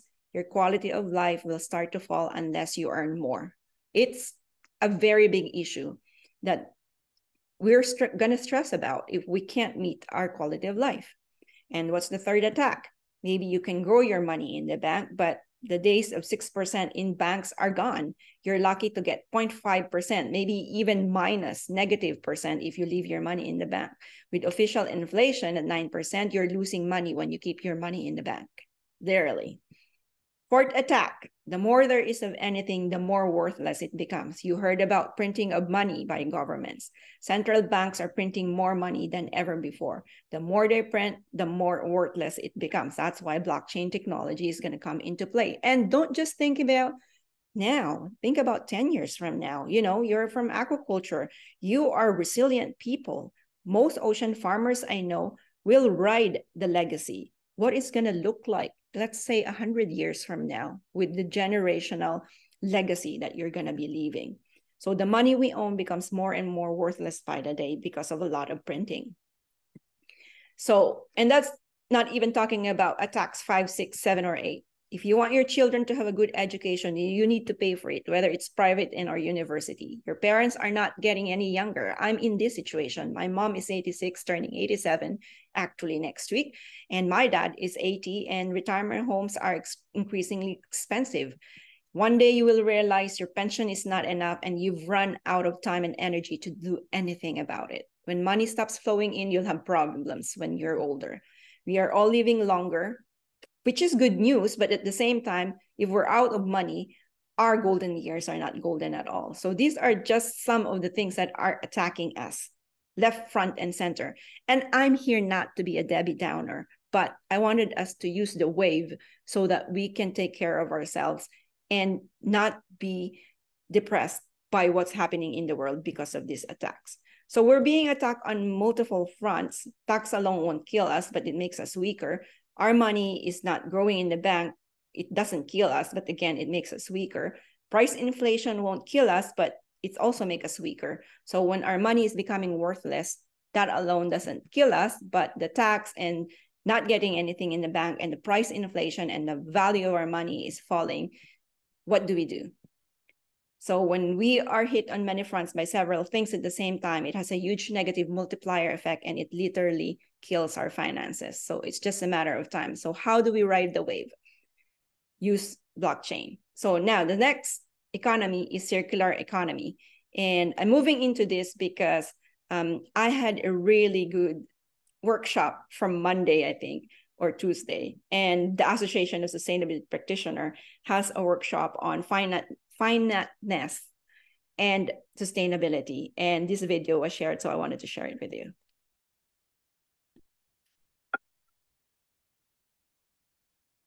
What do you know about the force? Impressive. Lesson 1, sit here, legs crossed.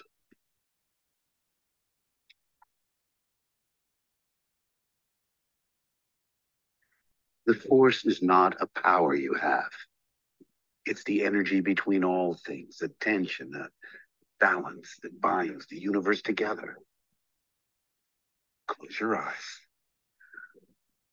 Breathe. Now, reach out. Breathe. Just breathe. Reach out with your feelings.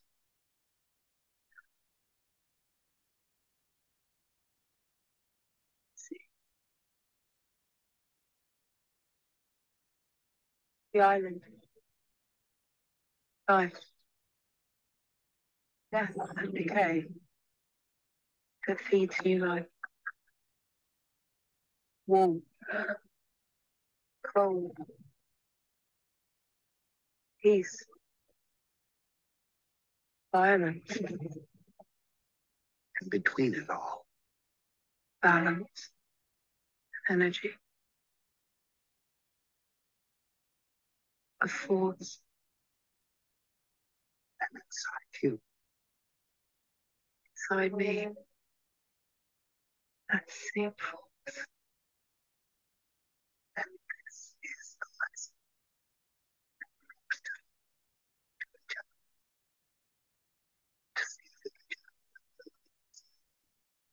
You. There's something else. Beneath the island. A place. A dark place. Balance. For light, for darkness. It's a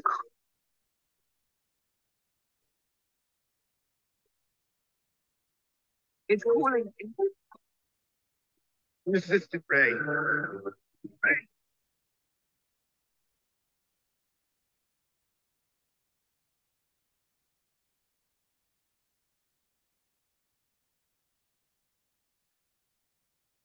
So I wanted to share that with you because there's a lot of talks now in terms of balance. And I was talking to one of my mentors the other day, and he talked to me about mostly it's about balance, but it's also intention of priorities and intention of choices. So we hear a lot about ESG, environmental, social, and governance in the circular economy, in the sustainability world. But there's also a lot of greenwashing. And when I talked about the 3 pillars of sustainability, leadership being defined as do the right thing, even though nobody's watching. There's also a lot of opportunity that's available for us. The ESG assets may hit $53 trillion by 2025, a third of global asset under management. So how do we ride this wave? Impact investing, you can see here in terms of mapping ESG strategies. And again, these slides are available for your own reference after the conference. But know that there's a lot of this that's happening. And what are the business models that you can ride so that you can take advantage of this? Because in the near year, maybe 3 years from now, this can be one of the answers that you have in our questions of what would that look like 3 years from now? What's the circular economy business model that you're going to be implementing? So here are some statistics that you can see at your own leisure, but it really talks about the models broken down into renewability, sharing platforms, product as a service, product life extension, and resource efficiency and recycling. Which leads me to my next and my favorite of all trend is the future of money. So I shared in my talk in Melbourne a month ago, actually, about this trend. And how many of you have heard of the word BRICS in the last year or two? Maybe even it's the first time that you heard it is today. So we'll talk about that. But if you go online and ChatGPT or Google it, how much the dollars has declined in the last 50, maybe even 100 years compared to how the crypto has risen in value. It's a staggering, the big gap on what that is. So again, you can look at all of this in terms of prediction, and you can watch the videos that are on the reference on your slides. But just know that the future of money is very different from what it was like even 10 years ago. US debt rank compared with the rest of the world, you can see all these references about the US debt ceiling and about what's happening in terms of the reserve currency. And so even China has a digital yuan now, and all of these statistics are available for you. But I wanted to highlight this slide because BRICS stands for Brazil, Russia, India, China, and South Africa. And interestingly, actually just last week, Saudi, Iran, Ethiopia, Egypt, Argentina, and United Emirates already actually joined this financial defense, I call it. If you're familiar with NATO, that's a regional defense alliance. If you're familiar with NAFTA, that's an economic trade partnership. BRICS is actually a financial defense. And if you get a copy of the book, Permanent Distortion, it talks about geoprotectionism. Basically, they wanted to be able to protect themselves from what's going to happen with the North American currency. And so they're developing this new reserve currency. Interestingly, they call it probably BRICS box. So what value are you creating to create your own economy so you have your own financial defense? Because it's very important in Sustainable Business 5.0 that you have this. That's why I was discussing the future of money, because this is very important when we go and actually think about what's going to happen. And you've already seen some of this news. This news was actually from a year ago. What happens when Biden threatens Saudi after OPEC got cut.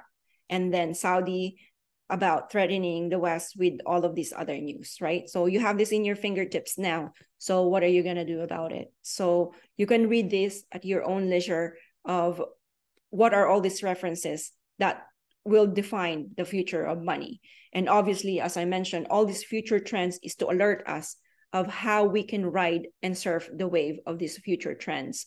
You can see here of how much households are invested in different kinds of empowered in opportunities right now. So these are all in your fingertips now. I shared yesterday too about, I have a mentor who told me in the group that we belong to that millionaires look for opportunities, billionaires look for trends. And so in this workshop, you are all billionaires because you are now equipped with these future trends. Which leads me to trend number 8. And this is one of my favorites because this has appeared in all 3 years of the trends that I've been collating, and it's called seasteading. And for those of you who doesn't know what seasteading is, I'd like to share with you this video.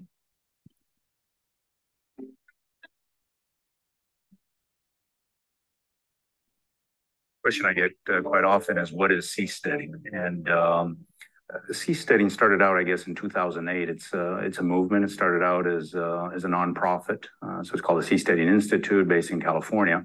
But I think just a couple months ago, seasteading is actually a word that's recognized by the Oxford Dictionary, and what it means is living on platforms on the open oceans and with new forms of society. So the way I got involved in seasteading is I was a government minister in French Polynesia. So a lot of people know my country by the name of Tahiti. And when I left the government, I was looking at interesting opportunities for what we could do, especially in terms of sea level rise mitigation. It's an issue that's quite front of mind for a lot of Pacific Islanders, especially now. And I had come across this institute, read about them. They were there was a lot of media focus on them back in 2008, 2010, 12.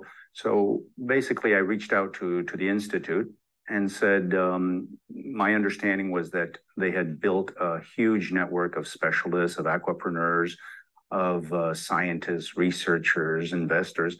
But what the movement was missing was the support, strong support of a government that was willing to have a light hand on regulation and allow such an ambitious project as the world's first sustainable, self-sustaining floating island.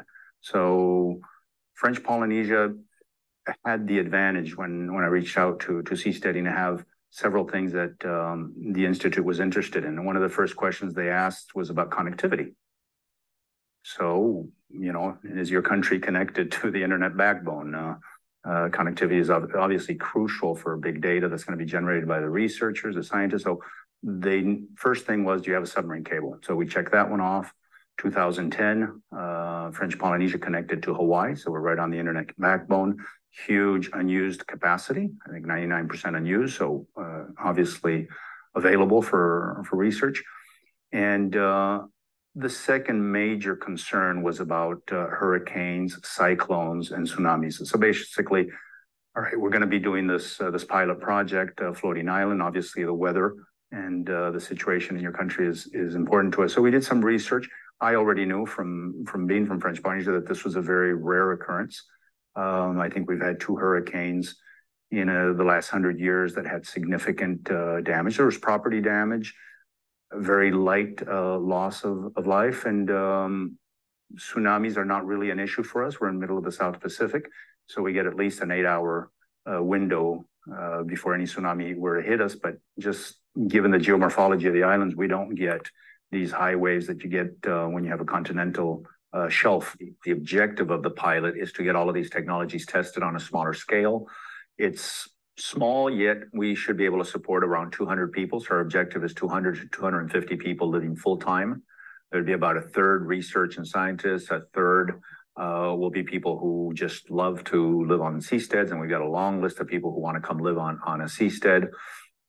Another third, we believe, are going to be startups and entrepreneurs that are building technologies around the ocean. So basically all sort of blue tech. You've got underwater drones. You've got all of these different types of startups that are linked to the space. We also have the issue of energy. Now, obviously, we need. So you can watch that on your own, but I just wanted to have your eyes open on what this is like. So as you know, Hong Kong and Singapore is actually already on this. That's why they're very progressive, because they're in an island and the government have a little bit of not quick access, because they're helping each other together how to be sustainable in that island. And interestingly enough, one of our partners actually, I think 3 years ago, told us they have a 10,000 tons and 80,000 tons freighter that was no longer seaworthy for ocean-based farm for yellowtail or yellowfin. So this is already happening. It's not even going to happen. This is already happening. So with that, I'd like to launch trend number 9, learning networks. And these are pretty straightforward. You guys are here to collaborate and learn and peer support. We have our community now. You can do the networking opportunities, and hopefully we see you in person in real life from another workshop that we're going to be doing. But what we're doing today is informal learning and knowledge sharing. The days of going to school to learn is, as you know, has changed after COVID. So I am very appreciative and in great gratitude from all of you who are here, because you started that route in being able to informally learn from experts that we have today. Which leads me to this. Buckminster Fuller said, whether it is to be utopia or oblivion will be a touch and go relay, race right up to the final moment. Humanity is in its final exam as to whether or not it qualifies for continuance in the universe. Join the world game, because he also said to make the world work for 100% of humanity in the shortest possible time through spontaneous cooperation without ecological defense or the disadvantage of anyone. He also have his 35 by 70 foot Dymaxion map, Center for Learning about world resources, problems and prospects on a global scale, while students standing on the map enjoying a view equivalent to that of 1,500 miles above the Earth. Which leads me to my last trend, enterprise nation, because as you know, to be able to own your own economy and have a sustainable partnership with community, we need to have this enterprise. Dolian and I were already talking about decentralized autonomous organization. So I'd like to ask you a question. How can we be of value to one another? Let's have our own business support network, a resource hub. I'd like you to think of us in our community as a resource hub, a community for learning and collaboration. And with that, I'd like to share you about this Korean clip that was shared again with ASP last Monday, because it really honed in on me on what can we give to each other so that we can all be of value.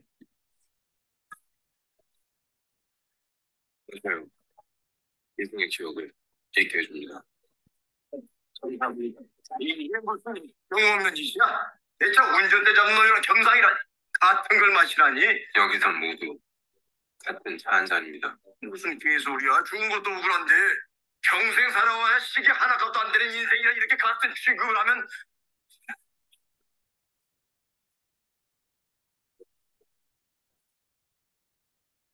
근데 그 시대는 이미 멈췄고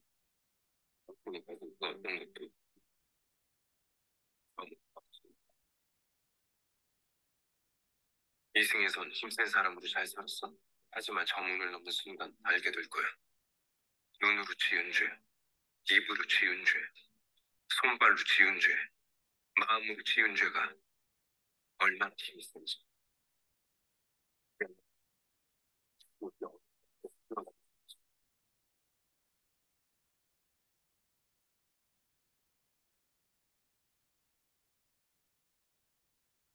So I'd like to share that video with you, because like I said, we are all learning here.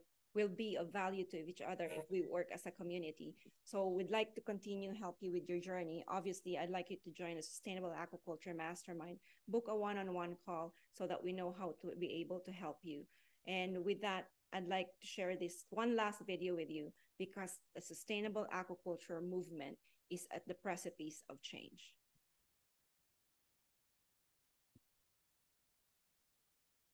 So many questions to ask you.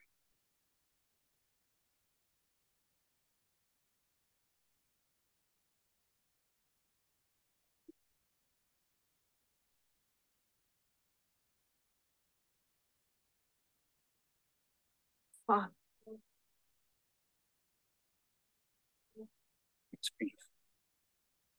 So we're not so different after all. I wish that were true.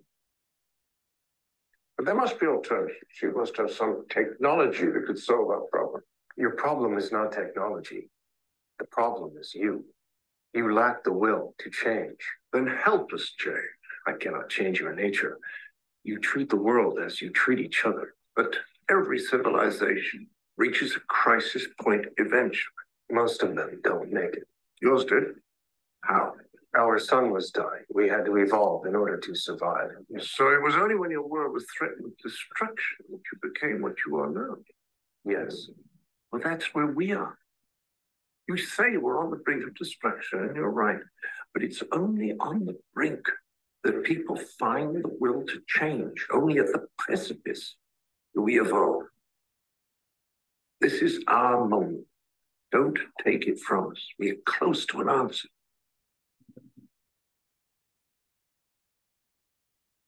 We are in the precipice of change. Thank you for joining us, and I'd like to be able to see you in our LinkedIn community. And so with that is the future trends, and I hope you learned a lot. I'm open now to questions. I see there's a lot of things going on the chat, so maybe I can have one of my team summarize all that questions for me. So put on the chat, what's your biggest takeaway?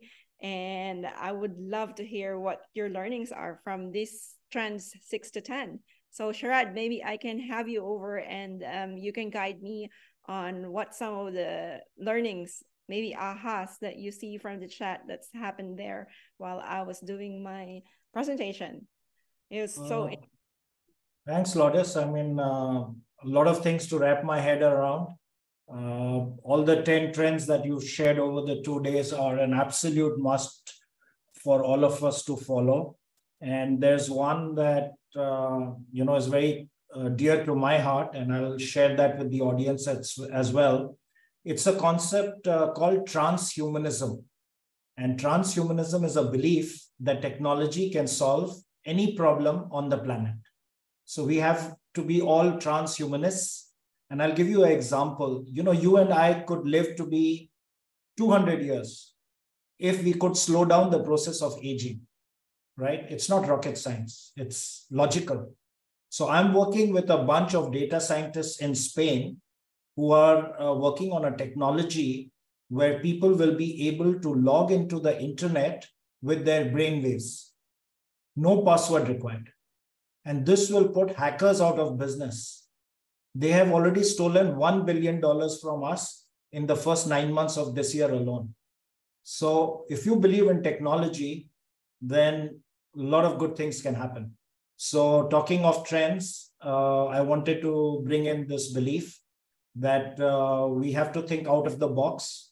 We have to challenge ourselves. And technology is evolving so fast that if we are creative and innovative, we can crack any problem. So let us all think big in that sense. And you've inspired us, Lourdes, I mean, to say the least. A lot of the things like the future of money made a lot of sense. Just today, as you know, G20 summit is being held in India. Some of the most powerful nations on the planet have descended there. And they have signed a treaty today, which is going to be very good for the world. They've created what is known as an India, Middle East, Europe economic corridor. Right, so goods will flow through this corridor. It will become more cost effective. Logistics, transportation costs will reduce, and it's a game changer. So I think, like you said, collaboration is the key to succeeding. So whether it is companies or countries or continents, that is clearly the way forward. So So for me, the biggest takeaway was a very simple thing that you said today, which was, millionaires look for opportunities and billionaires look for trends. I mean, that's amazing. It's very powerful. So I was so far looking for opportunities. I think I need to shift gears. So let's look at the chat. We need some more questions from the audience. So let us know what resonates with you. I have a poll which I can perhaps put up. just to find out from our audience, what makes sense to them in terms of the trends. Yeah, here we go. I think it's ready. So. Sounds good. It's either I did a very good job or they're all sleeping now because it was such long and too much information. But either way, we would love to hear from you. We are almost at the end of our conference. We got 5 minutes for more questions if you do, and we're doing our trends for the poll for 3 minutes. And then after that, we were going to go into some more information session if you have any questions about Sam. And obviously, we want to have you in our community. Book your one-on-one call, and we'll see how we can get into your own project so that it will be more of customized for you, because some of the things that you probably heard may not be applicable for you. So I would wanted to know how we can make it more specific to the, I guess, situation that you're in. What are some of the challenges that you have in your company or organizations or even in your community? So please do join us in our LinkedIn community, book your one-on-one call, and listen to the Business of Aquaculture podcast. We'll wait what future trends are on the poll right now you're seeing. Which of the future trends shared today most surprised you? And I'm seeing here the future of money is leading the way, followed by the new economies. And so drop on the chat, what's your biggest takeaway from the whole 2 days that we've been together? And I'm really honored that you let me serve you in this last 2 days. Let us know your biggest aha. Thank you, Lindsay, for being here. Really appreciate you being engaged in our community now.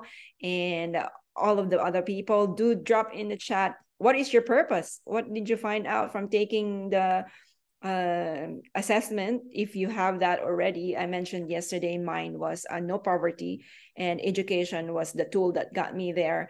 And now with Life Below Water and Partnership for the Goals. Thank you, Edna, for being here. Really happy that you guys are very, very much into the love of learning, which is one of my values. I think that's the reason why you're probably all here. And so, it looks like the future of money is still leading with this poll. So we got 30 seconds on the poll. So do cast your votes on what you think was the future trend that actually resonated with you. So Mike, thank you. You were talking about inventors and innovators. Shark Bite Sea System is looking to work with you. We look forward to working with you. Thank you for booking the call this morning. Michelle would be happy to know how we can serve you, and make sure that you cast your vote. We got 9 seconds left, and we have 50% future of money leading the way still. And with that, I would like to share, and so it won. So the future of money is the favorite trend. So with that, I would like to share with you again what we're up to with the Sustainable Aquaculture Mastermind. Book your call, but right now I wanted to talk about, future of money is number one. Let me just see if I'm able to share my screen and we can talk more about information on what's happening with the Sustainable Aquaculture Mastermind and what does that intake. So I think I should probably be able to share my screen now. Here you go.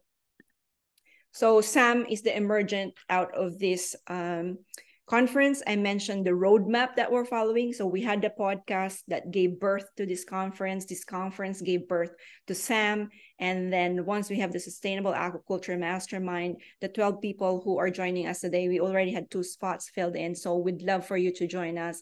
And I want you to join not just because you got the money or you got a very good project, but to also be of value to the people in the group, because we wanted to change what's going to happen in the blue ocean revolution. And with Sam, we're going to create the Aquapreneur Academy where we'll partner how to get the information out that will lead to the sustainability school. So as you know, one of the things that has been happening in our industry is we're very fragmented.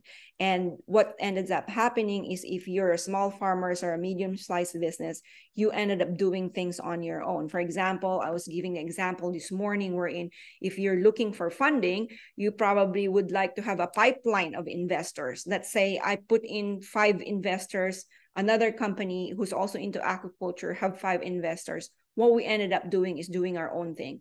I go pitch to my 5 investors, they go pitch on their investors. But just imagine the power of there's 5 of us with 5 people on the list. We get to present to 25 investors instead of 5. That alone is game changer. And so this is one of the problems that we wanted to solve with Sam is how can we get together so we can have the emergent. So I mentioned the vision is to create an aquapreneur academy that will lead to the sustainability school. One of the technologies that I mentioned is sweeping the industry are the 5 technology. I mentioned it again. I mentioned it yesterday.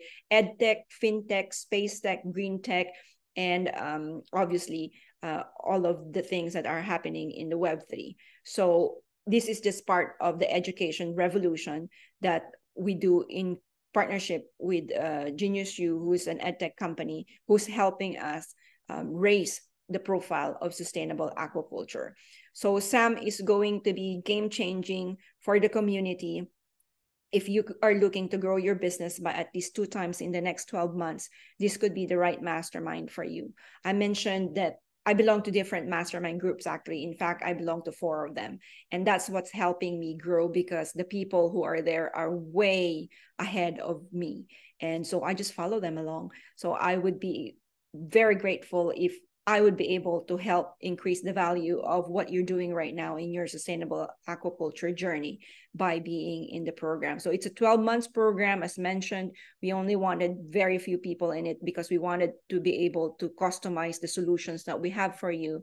And so book a call if this is something for you. It's not for everybody, just so you know, because we wanted to be able to know that all of us in the community share the same values and beliefs. And so we will have mentors go in there. Claire is part of the group, and I have some people in the lineup right now. And so I would like anybody who joined the conference, actually, I have a prize, actually, I forgot about this, that we are actually giving away a one-on-one 45-minute session with me to see how we can customize the solution for you. So if you book a call, we will have a raffle. And Michelle and I are going to have a raffle of who is going to get the session so that we can customize a solution for you. I mentioned this morning for those people who are in Canada on the call, this may actually be qualified for a funding. I don't know, we'll find out, but book the call so that we can find out if that is for you. And then what's included if you join. If you see the picture here, it's actually a visual on how we're going to do this. We would love to have Sam, Sustainable Aquaculture Mastermind, to be the hub. It's going to be the resource hub for investors, for partners, for small and medium businesses, a startup or scale up, and for suppliers. So we wanted to be able to not just do it alone where we're all over the place when we're looking for these people. We wanted to be the center, the hub, the resource for all of these docs, pun intended, because of our industry. So it's a year-long journey. You will have people in the group who are dynamic aquapreneurs like yourself. And this is what you're going to learn. We're going to craft your personal vision and our SAM vision and your business vision. Blueprint for exponential growth. We wanted to at least double your business and or your organization. We master sales and marketing dynamics. I wanted to highlight this because when we were talking to some of the trailblazers in the industry, they have portfolio companies, and we found out that out of the many challenges that entrepreneurs, especially in the ocean farming business, this is actually one part that was lacking, is how to do branding, how to they can promote themselves. They're great in terms of producing the product, cultivating their product, how to produce the species that they focuses on. But in terms of telling our story, and I showed you a lot of videos today. I told you some personal stories during the 2 days. It's because that's what's needed in our industry. How can we create one voice to create our story? Obviously, I'm big in partnerships. I won't be here today with, maybe you can drop on the chat, why are you here today? Who actually referred you to be able to join us these last 2 days? Pitching for investment with impact. We talked about that with Oren. Obviously, you heard from Miguel this morning as well. And cultivating high performance teams. How are you able to have world-class talents in your team so you don't have to do it alone? So what if you don't have any money? How are you able to fund someone who's really highly qualified? So you can literally, I believe that the reason why we were successful, and I give you a little bit of background about the conference, we really literally pulled this off, having people registered from around the world because of the partners that I had. Without the help of all the sponsors that you've seen and the partners that we had, we would probably not be able to pull this off. But it needs a creative and an innovative mind to be able to create a high performance team. If we're coming from a lack mindset, a scarcity mindset, I just gave you the 10 future trends I mentioned. You all now have a billionaire mindset. So let's use that. And obviously, we're going to be focusing as well on what's the art of an exit strategy. I mean, I had Dan Sullivan as the R Factor question originator, but he once told us as well, if you really love what you're doing, you're not really going to retire because you're just so passionate about what you do. But at one point or the other, there can be an exit strategy, which can be, you don't have to do the day-to-day anymore. Maybe your exit strategy is you just wanted to focus on the innovation side of things. Or maybe like what I'm doing, I'm focusing on the people side of things and the education side of things. That is a little bit of my exit strategy, even though I'm not really exiting, if you know what I mean. So I wanted to know what that is for you. So book your call. And this is, you can find all this information on the website. The team will drop on the link where you can find this. Obviously, I wanted to get to know more about your project, who you are, because it all boils down to relationship. So it includes 2-hour mastermind with me and the people who are going to be in the group. We will have hot seats to focus entirely on how we can customize your project. A one-on-one strategy call with me. You can have access to me if you need any information. You will have the gold sponsorship for the next year's conference and a VIP ticket for next year's conference. We will give you also 100 tickets for general admission because we're going to go big next year. This is just our launch. We're going to go bigger next year.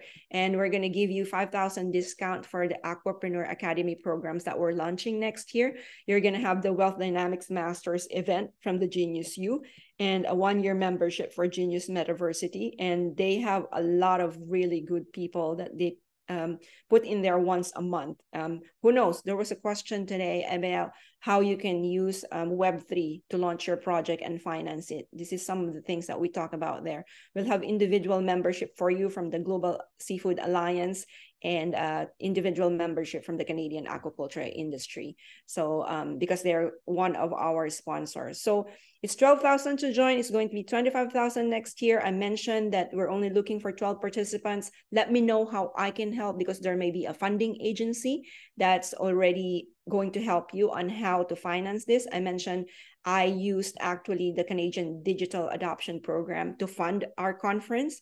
I was in Aquaculture Philippines and Aquaculture Melbourne, Australia in July. That was funded actually by the CAN SME Export. So let me know if there's some way, one or another, please book a call so that we know how we can help you here. And who are people that we're looking for? Startup aquapreneurs looking to double in size, established aquapreneurs who's looking to scale. Obviously, if you're looking for an investment and if you want to be a fast growth startup. And so with that, if there's any questions, we are going to stay online for 10 more minutes. And so if you have any questions, please do take action. Let us know how we can support you. We'd be more than happy to customize a solution for you if this is something that resonated with you. Because at the end of the day, I would like to be able to be part of your team because we can do together is better. So with that, is there any questions? So maybe I can stop screen share and then I would be able to see what's happening there in the chat. It's 9 minutes to 1 Pacific time for me. And maybe for some of you, it's really late. Let's see. Learning networks is my number 1. Enoch just shared his top trends that resonated with him. And so I'm just looking at my chat now. So much here. Rob just is one of our supporters. So do connect with him in the community. And we'd be more than happy to let you know. Oh, book on your calendar. December 7 and 8 is our next event. And it may be in real life where we're going to do Pitch Fest, wherein you can act, the theme for this is community. The theme for the next conference is about how to fund sustainable projects in aquaculture. So you're going to be pitching your deals with real life investors, and there will be real investors who's actually going to be funding your deal. Mike asked the question, are you and your husband actively farming? If so, what is your niche? Yes, very much so. We're into geoduck shellfish. It's a king clam. We planted it for 10 years, Mike. And then we finally had our first harvest last year, actually. Our second harvest this is spring and this summer. We're in Vancouver Island. So I know you're from Vancouver, so come on visit. Actually, Rob Arthurs, who's also here in the audience today, help us do some hatchery tours. But our farm is in Savory Island. So yes, so I know, where are you in Vancouver? Where is Spark Bite? Yes, Edna. So are you in the Philippines, Edna? Because I was in the Philippines just July. So I may come back for Aquaculture Philippines in May, actually. So yes, please come over and visit the farm. Book a call. I wanted to know and find out more about your experience. You were talking about being Nigeria and Uganda. So it would be good to know what your project is about, because it's always, I think, especially in the less resource country. I came from a third world country. My mom, as you saw in the booklet, is book smart. My dad is street smart, and education was the tool that got me to where I am today.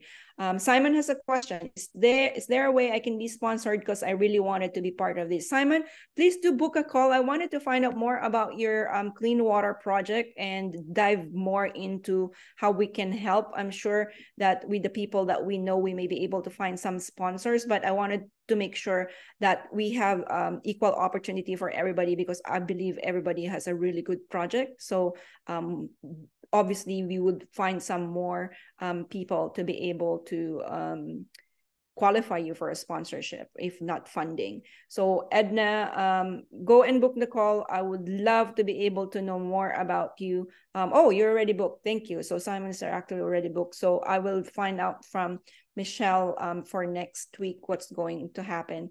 And with that, I think that I'm going to stay for 5 more minutes here if you have any more questions. But to wrap up our conference, maybe drop on the chat again the one thing that you're going to implement after you rest for the weekend. Or maybe you didn't have to rest. You were so excited with everything that we shared in the last 2 days. Drop on the chat your biggest learning. So I'm going to think about what my biggest learning as well, because as I mentioned, we're learning in this together. Collaborative peer network support. I think my biggest learning was about the word evergreen, because that's dear and near to my heart, because that's what sustainability is to me. It's everlasting. It's it doesn't stop. It's an infinite game. It's let's see, 300 years from now, what we created in the last 2 days is still going to evolve. And we're not living the legacy, we're leaving it. So collaboration is key, according to Sharad. Sharad, come on over, and maybe you can tell us what your biggest one thing that you're going to implement after you rest, or maybe you're so excited too that you didn't have to rest. Absolutely. I mean, like I said, we've had TMI, too much information. We need time to process it. And yeah, a lot of learnings from all the speakers. I think I'm becoming an aquaculture expert if I attend 1 or 2 more sessions. So yeah, a lot of learnings, a lot of case studies were discussed. And I think from my standpoint, collaboration is key, because no individual can, on his or her own achieve greatness. But as a team, we are stronger. And I say this all the time, 2 and 2 is 22. This is the new synergy. And that's what it's all about. So we should all collaborate and agree to disagree sometimes. That's also okay. But together we can go far. So for me, the biggest takeaway is working together with like-minded people. And even with competition, you don't have to think competition is your enemy. You need to collaborate. That's the Web3 concept I talked about earlier. So it's having an open mindset, collaborating with everybody, baking a bigger pie, and then obviously you get a larger market share. With that approach, you are bound to succeed. So that's my biggest takeaway. And as Robert is saying in the chat, never stop learning. And you learn something every day. Cooperating while not competing, which reminds me Simon Sinek, who is the author of Start with Why and Find Your Why, talks about having a worthy competitor. Your worthy competitor is going to be your best collaborator. So absolutely, you nailed it. Thank you again very much for everybody. So we're going to sign off in 3 minutes. But if you have any questions, please book a call. We'd like to be able to have you on, Sam. And in our next conference, hopefully you get to pitch your project. And we have a lot more coming. For those of you who actually also ask about continuing professional education, we're actually moving into that direction. Michelle has some conversations on how we can give CPE credits for our next events. And so let's find out as well if we can help you to have a roadmap in terms of if you can get sponsorship or grant in terms of how we can finance your continuing education and obviously your project. Victor was talking about a lot of information and learning will need time to process. Go and have some time for process time, rest as well. Make sure you don't have information overload because find your lighthouse. Make sure you have the purpose test because that will be your guiding light so that you don't feel overloaded. And to be able to say that there's a lot of things happening in the industry. Mike, it's our pleasure for putting this conference together, full of info and much help. I'll be coming to see you soon. Yes, thank you. And Simon, like what I mentioned, let's see if we can sponsor training for fish farmers. Maybe we can go and do an event to where you're located another time. And Robert was saying journal. Yes, it's still very much applicable at this day and age. You can see, you're not seeing the side of my table. I actually got lots of notes. So when you're seeing me like this and like this, I either like typing my notes or writing my notes. So I remember when I was still in university, one of my favorite professors said that even though that there's a lot of things that you can type now, either with a typewriter at that time or with computers, when you use a lot more of your senses, you have the ability to retain more. So with writing, you're using your other senses other than just, brain and typing. So this is what we wanted to impart today, that with all of the learnings that we have, hopefully we can at least implement one. If you can implement just one, obviously we wanted to implement more, but to leverage the power of the learning is implementation, speed of implementation. One of my coaches told me about speed of implementation. So with that, I'd like to thank my team. Sharad, thank you for helping us moderating.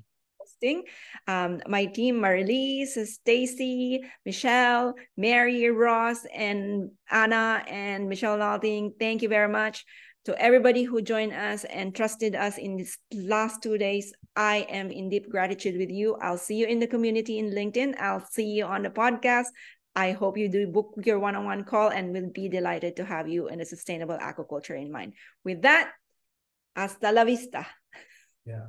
Thank you, audience, for the privilege of your time, and see you on 7th December.